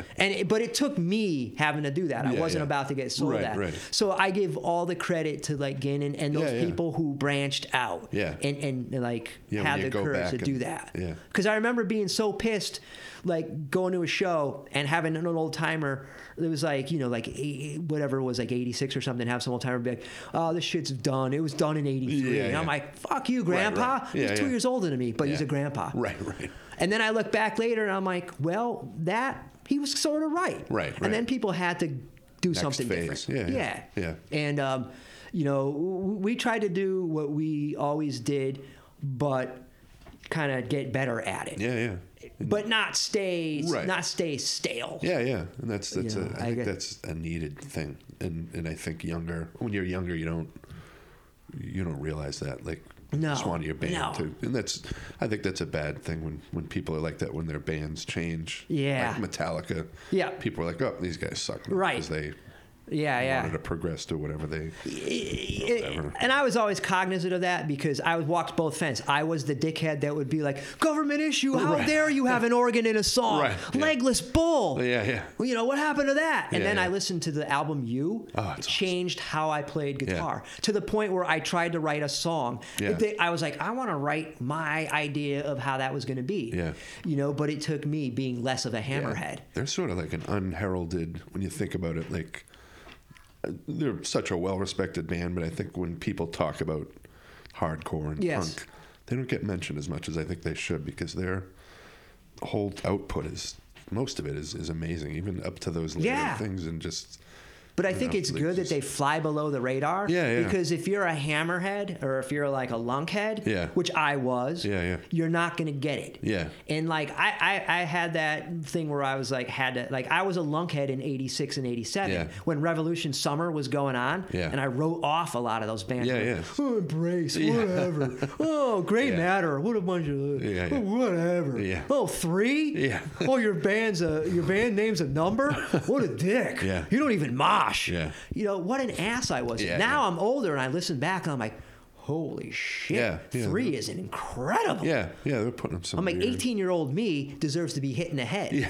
Yeah. So, but later on I learned to not be that guy. But I also learned to not be the band that was a hardcore band that discovered jazz and was like, fuck hardcore. Right. We're jazz now. Yeah. I'm like, how do you bridge? Right, how do you right. gently and gracefully encompass your evolution? Right. You know, it's not like all of a sudden you're like, I had seen bands too that were like, we're not playing that song. We only do this now. Right. And they got xylophones. Yeah. And you're like, well, what happened to your song about burn down the White House? Right. We don't do that now. Yeah. Now we're this. And you're like, okay. Right. I did not want to be that. Yeah. But I didn't want to be 18-year-old dickhead me. Right. Yeah, I couldn't be, you know. So it was that thing. But it was such a flattering thing to say that. And it's the other thing is sometimes I'll hear from people that I didn't even know like my band, and they're like, dude, it's such a shame nobody got you guys at the time. And I'm like, oh, thank you, because I didn't think we were trying to do anything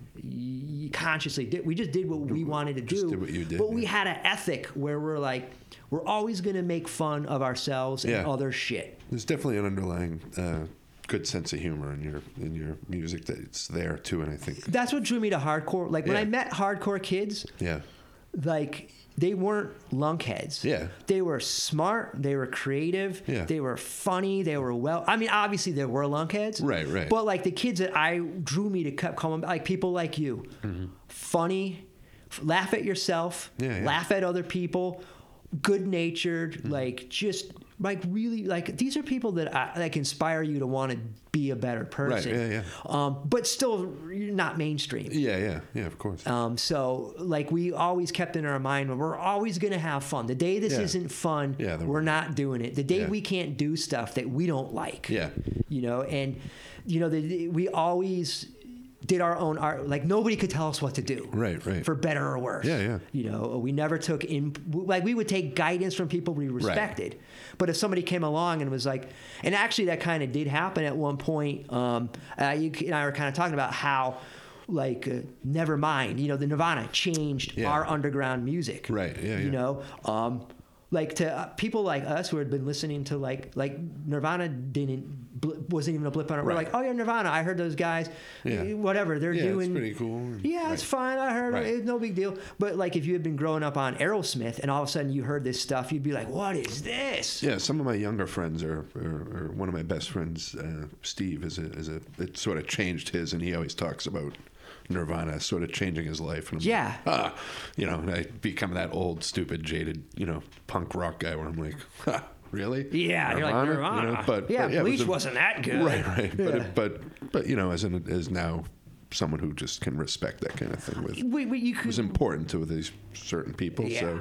You can look back and see where it mattered in history and why. But like in 92, 93 at the time for me, I was like, this is crap. I'm like, I know 9 bands that I know all the bands you copied, and I like them better than you. Right. Like I love Husker Du better than you. They do what you're trying to do better than you. Yeah, but I also understand the effect that they had, where all of a sudden it took the music industry by storm. Yeah.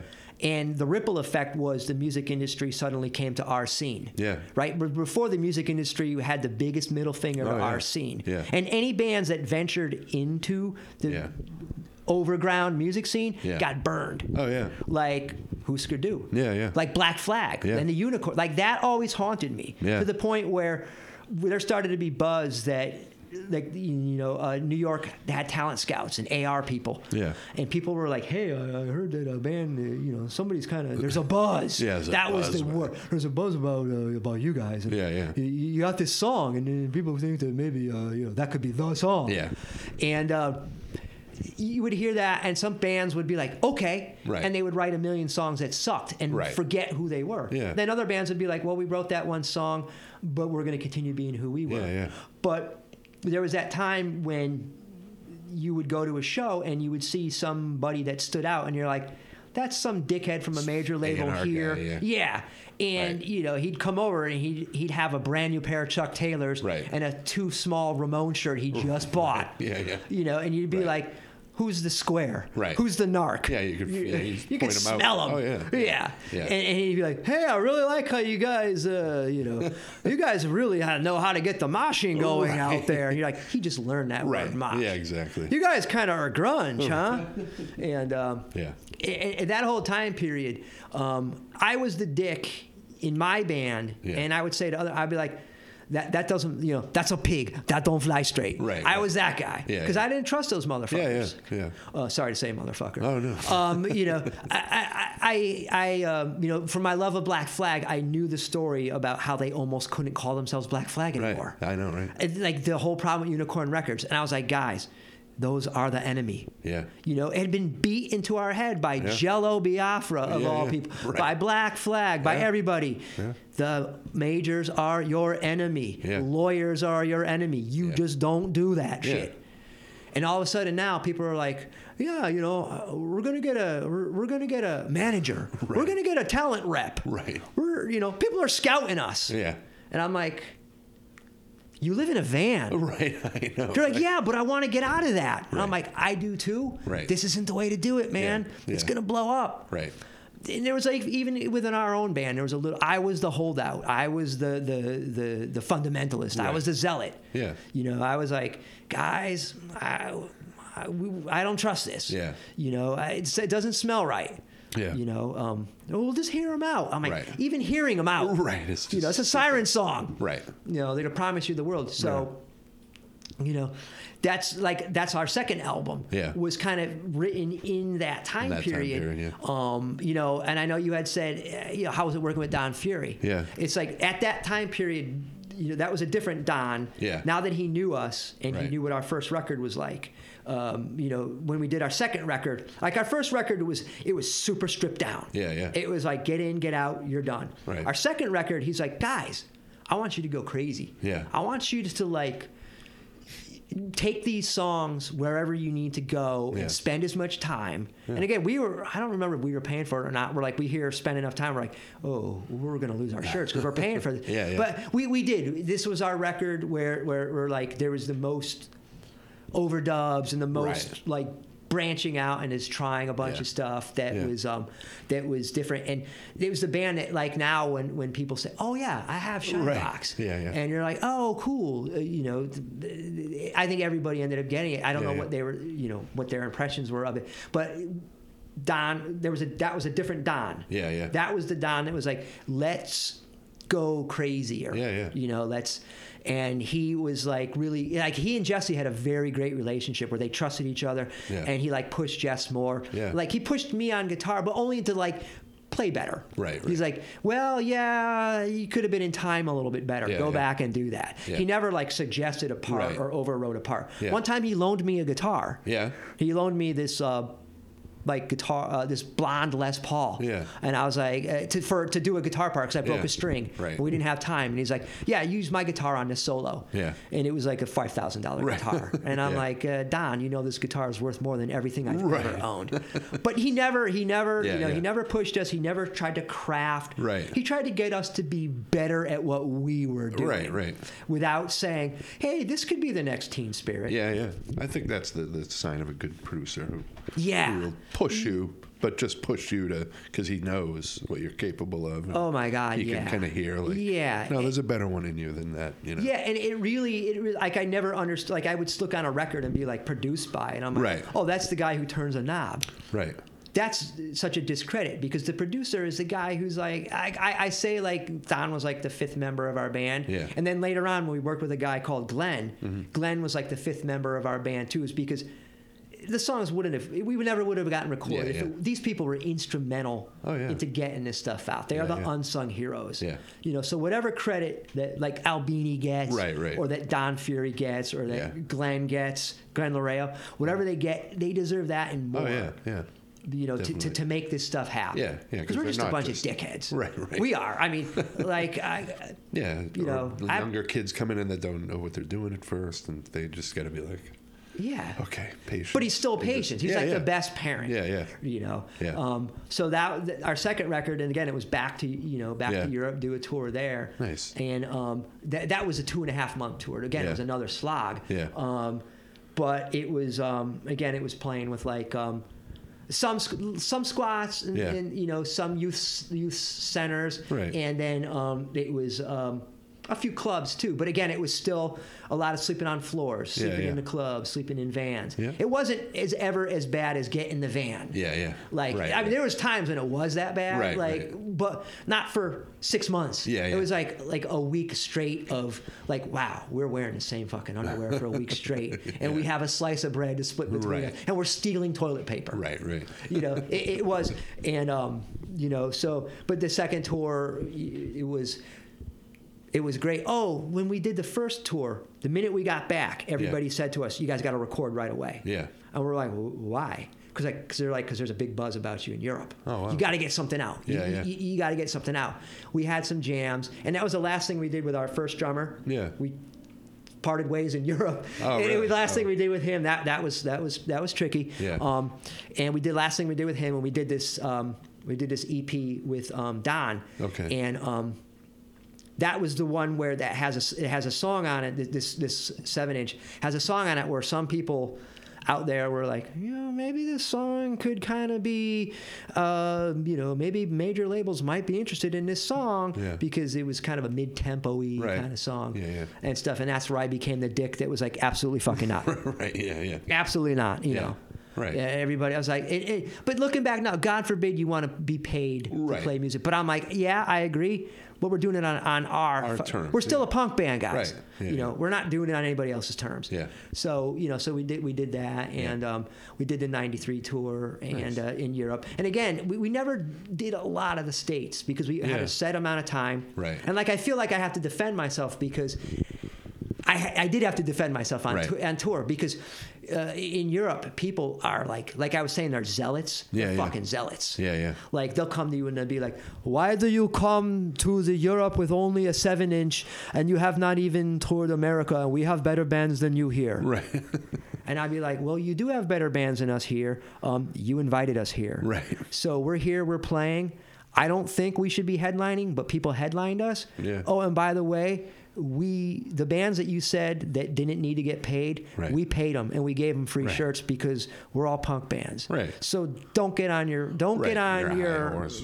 soapbox with us, buddy. We're still punk bands all together. But it would be combative like that. So they'd be like, "Why do you only come to Europe? Are you here only?" And that's the worst accent, but I have to do it. It's pretty good.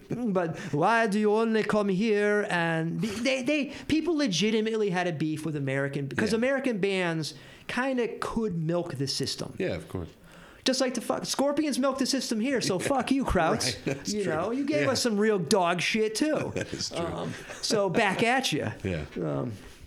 So how long did you guys go? So you went through the mid 90s, late 90s, and we like the dummies that we are. Yeah, we would 94, 95. We would stop for like a little bit of time because.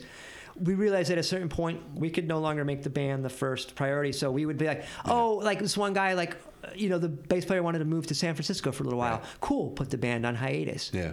So we would stop. Yeah. You know, that was a constant problem. No momentum either, or a follow through.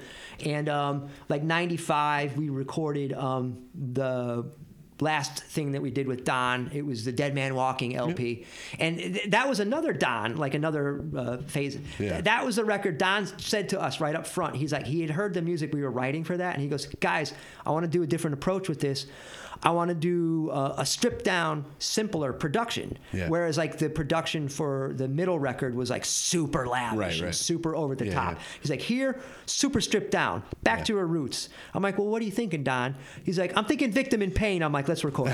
Again, he knew how to play he could play me like a fucking violin. But that was his idea. It was like, these songs are more hardcore punk and less traditional.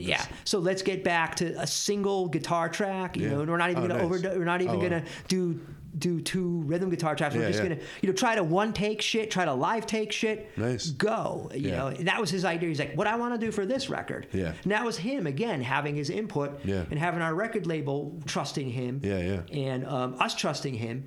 And so we went and we did that, and then we took we took some time off after that. We played some shows. They actually did a tour in Europe in '95 without me. Oh yeah. I couldn't go. I was running a tattoo shop. Okay. And the tattoo shop was there was some trouble with the shop, and I'm like, if I leave for 2 weeks, I'm going to come back to a burnt out husk of my former job. Yeah. So I'm like, I can't do the tour, guys. Right. And they got a friend of ours who played guitar, awesome guitar player, who they should have kept because he's better than me. He played for me, but that broke my heart to not go on tour with the band. Right. But that was making an adult decision. Yeah. Guys, I can't tour. I want to tour. It was like when the Beach Boys did that. Brian Wilson would stay home and he'd write all the music. Yeah. And they'd come back. And, And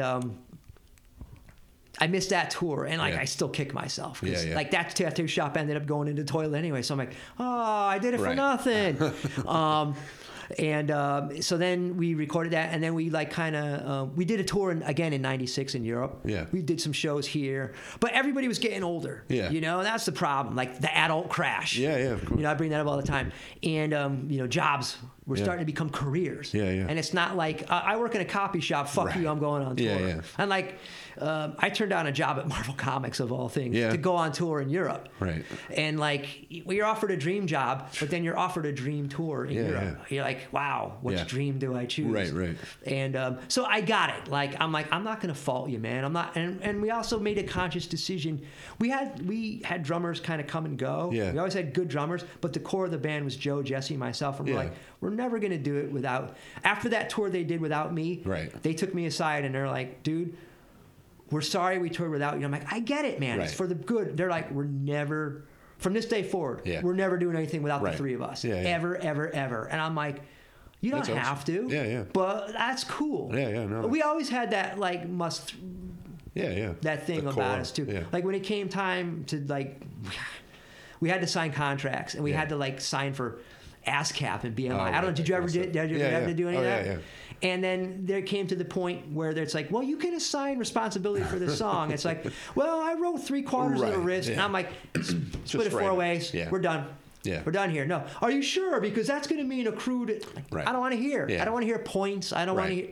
It's not like you're getting checks for $20,000. We got a check for $1.37 because some guy in Ithaca that had a college radio loved the hell out of one of our songs. Right. So that's cool. Right. But so we always said, hey, if it's not the three of us, we're not doing it. Yeah. So when somebody had to take time off, we're like, cool. Yeah. Cool. And we did that tour in '96 in Europe. Yeah. And we took some time off. Yeah. And by that time, it was no longer just squats and stuff. Right. Like we were big enough. Yeah. We could play bigger venues and pack them out and do stuff like that. And we could do what we needed to do. Yeah. And we were big in Europe.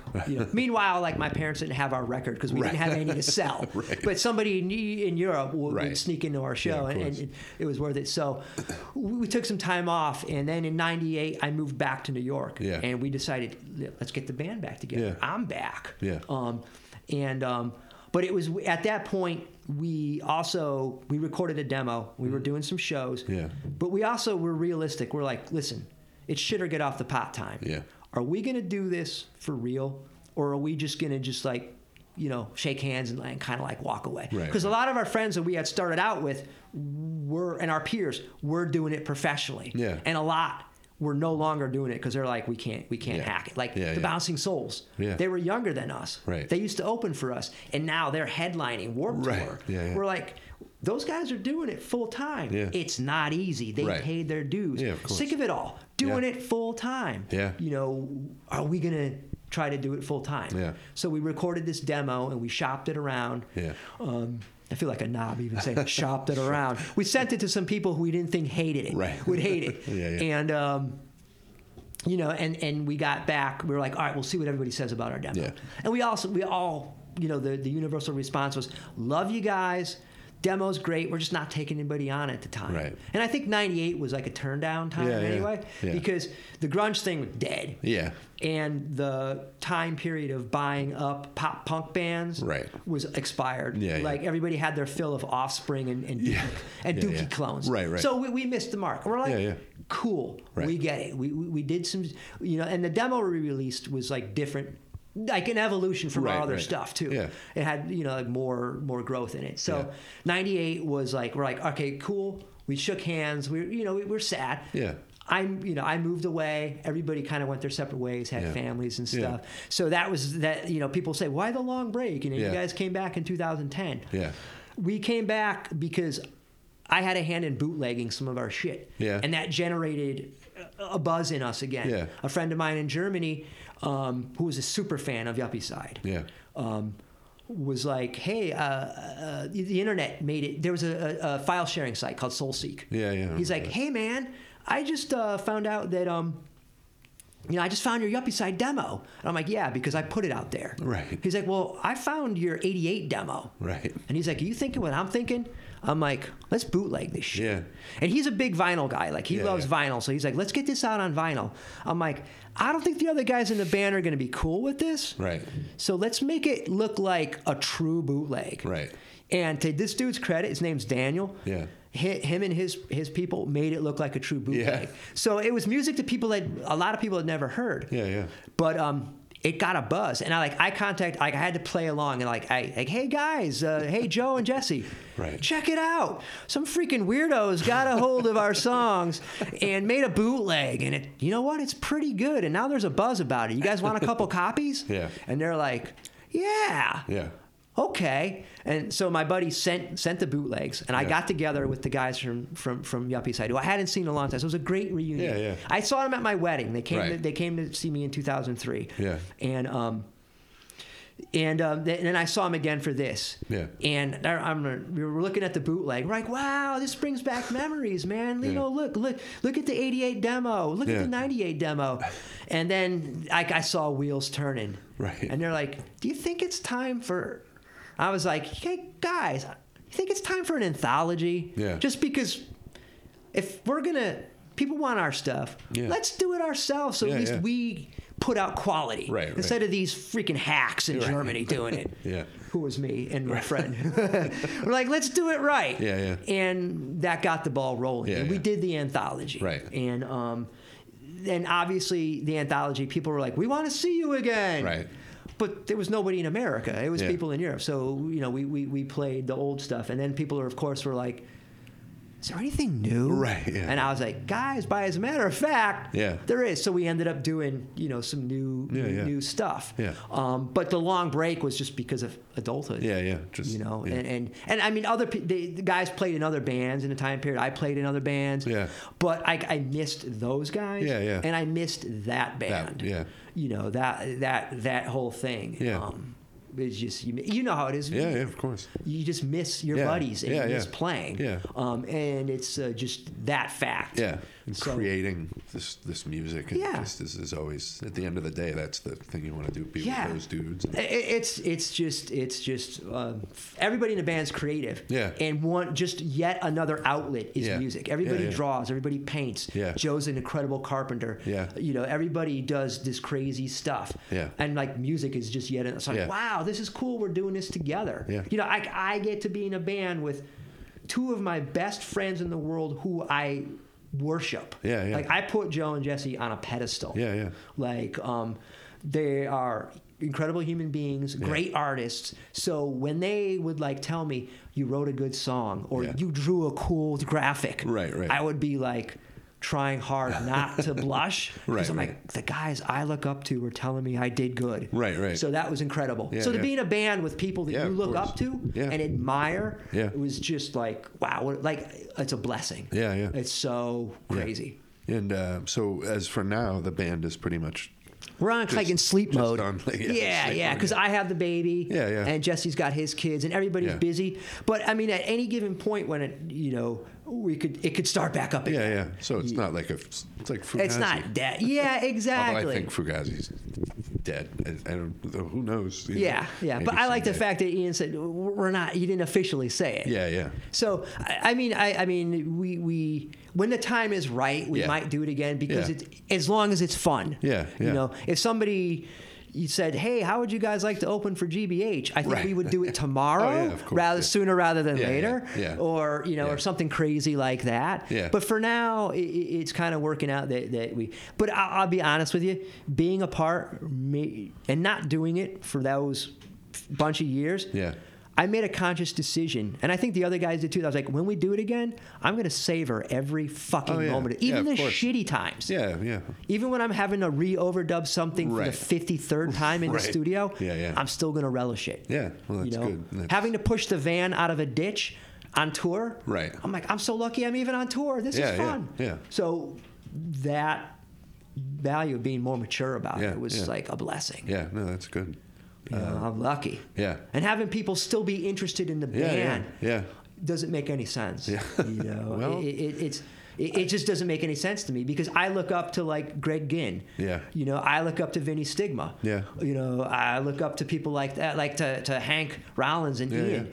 And, you know, people are like, you guys don't matter as much to me as I'm like, shh. Yeah, you're being humble, but I think you know, just in this conversation, what you're talking is proof of that. Like, definitely, yeah. And you know, the nice thing is that everybody that I look up to has always said that. Yeah. They're like, I look up to Tony Iommi. They're like, don't worship me. Yeah. You know, when people ask you for your autograph, I'm like, don't get my autograph.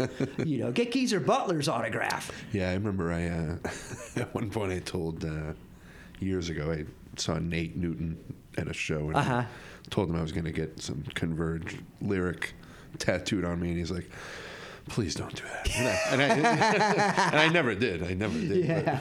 He's like, don't do that, please. I'm like, It's when the first time we went to Europe on tour. Yeah. The guys called me over. They're like, yo, check it out. And they're pointing to a kid. Yeah. And I'm like, it's a punk kid, so what? They're like, dude, show him. Yeah. Pulls down his sleeve. He's got a Yuppie Side tattoo. Yeah. And I was like, what the fuck did you do that to yourself for? Meanwhile, I have a Black Flag tattoo. Right. I mean, I have a DI tattoo. Yeah, I'm like, those are the bands you get tattooed on you. Yeah. You get the bars. Yeah. You have a DI tattoo? Yeah. Oh, nice. I'm like, you get the bars on you, you know? You get that. You get the Battalion of Saints symbol. Right. You don't get my fucking stupid band tattooed on you. So, yeah, like that that doesn't even make sense that people would do that. Yeah, well. It doesn't even make sense to me because it's like we do it as a goof. It's fun. Right. You know, Well, so for good. people to do that, it's bananas, and it just shows that whenever I'm like, oh, life fucking sucks, I'm like, some kid likes my band. Yeah. So nowadays, do you have creative outlets at this point in your life? Well, with the baby, it's limited. Like I barely get time to like pick up the guitar. Yeah.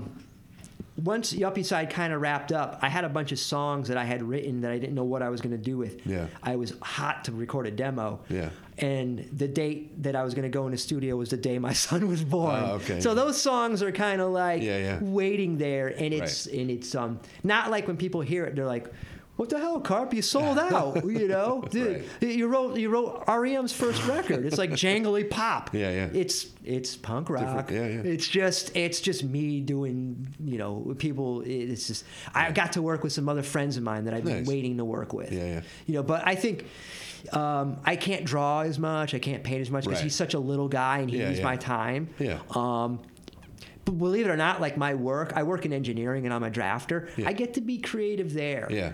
I get to be a punk rocker there. Right. Because I get to say no to shit Right. that goes against like what I do. And it's weird because people were like, you used to be a tattooist. That's a punk rock approved profession.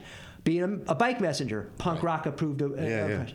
Working in an engineering firm? Not. You're working for the man. Yeah. You sold out. And I'm like, not really. Right. Because I get to push super environmental projects. Right. And I get to have a say on stuff. So I'm still get to be somewhat of a punk rock. Do I have Liberty Spikes now? Right. No. But I still get to do that. So I try to find places for it to creep out. Yeah, of course. You know, definitely. Yes. I'm lucky in that regard. You know, I read books on punk. I try to reach out to friends who are into punk rock and make little inside jokes with them. And we giggle about it. Yeah. No, I feel like being like an old guy in punk rock now and meeting like all these like you and these people I haven't known. Yeah. We all sort of have the same story and and it's great. It's great to like reminisce about stuff and it's like meeting a pen pal. Yeah. So. You know, or like going like I was thinking about it, you know, because my wife was like, "Oh, how do you know a Christian and this and that?" I'm like, "We're kind of pen pals," but it's like back to the idea like when you were into punk rock and you had a pair of Vans on and a Circle Jerk shirt, you'd go somewhere with your family and you'd see some kid and he's got a Battalion of Saints shirt on, you'd give them and you'd be like, "My best friend is right over there right now," because you're like, that dude gets it. Yeah. Not just he likes the music, but you're like, that dude gets picked on at his school. Right, yeah. His parents think he's weird for wearing eyeliner. Right. His parents think the fact that, he's got a song called Richard Hung Himself. Right. He's going to kill it. That dude knows. Yeah, and it's unspoken. Yeah, yeah. And you get all your each other's jokes, and it's just... Yeah. It's good, especially in his life that can be really polarizing. Yeah. It's good to meet people who get it, but then they're different, and they're like, hey, but I also really like Country Joe and the Fish. And you're like, okay, I better check them out. Right, because a dude I respect likes them. Yeah, yeah. I'm going to check them out. Right. And then they're like, oh, this dude did a band I never heard of. And you listen to him, and you're like, this band is awesome. Yeah, yeah. And it's not anything to do with hardcore or punk. Yeah, yeah. Like, I checked out your band. Yeah, yeah. And I was like, I never heard of this band. Right. And I'm like, listen to it, and I'm like, this dude's got a great voice.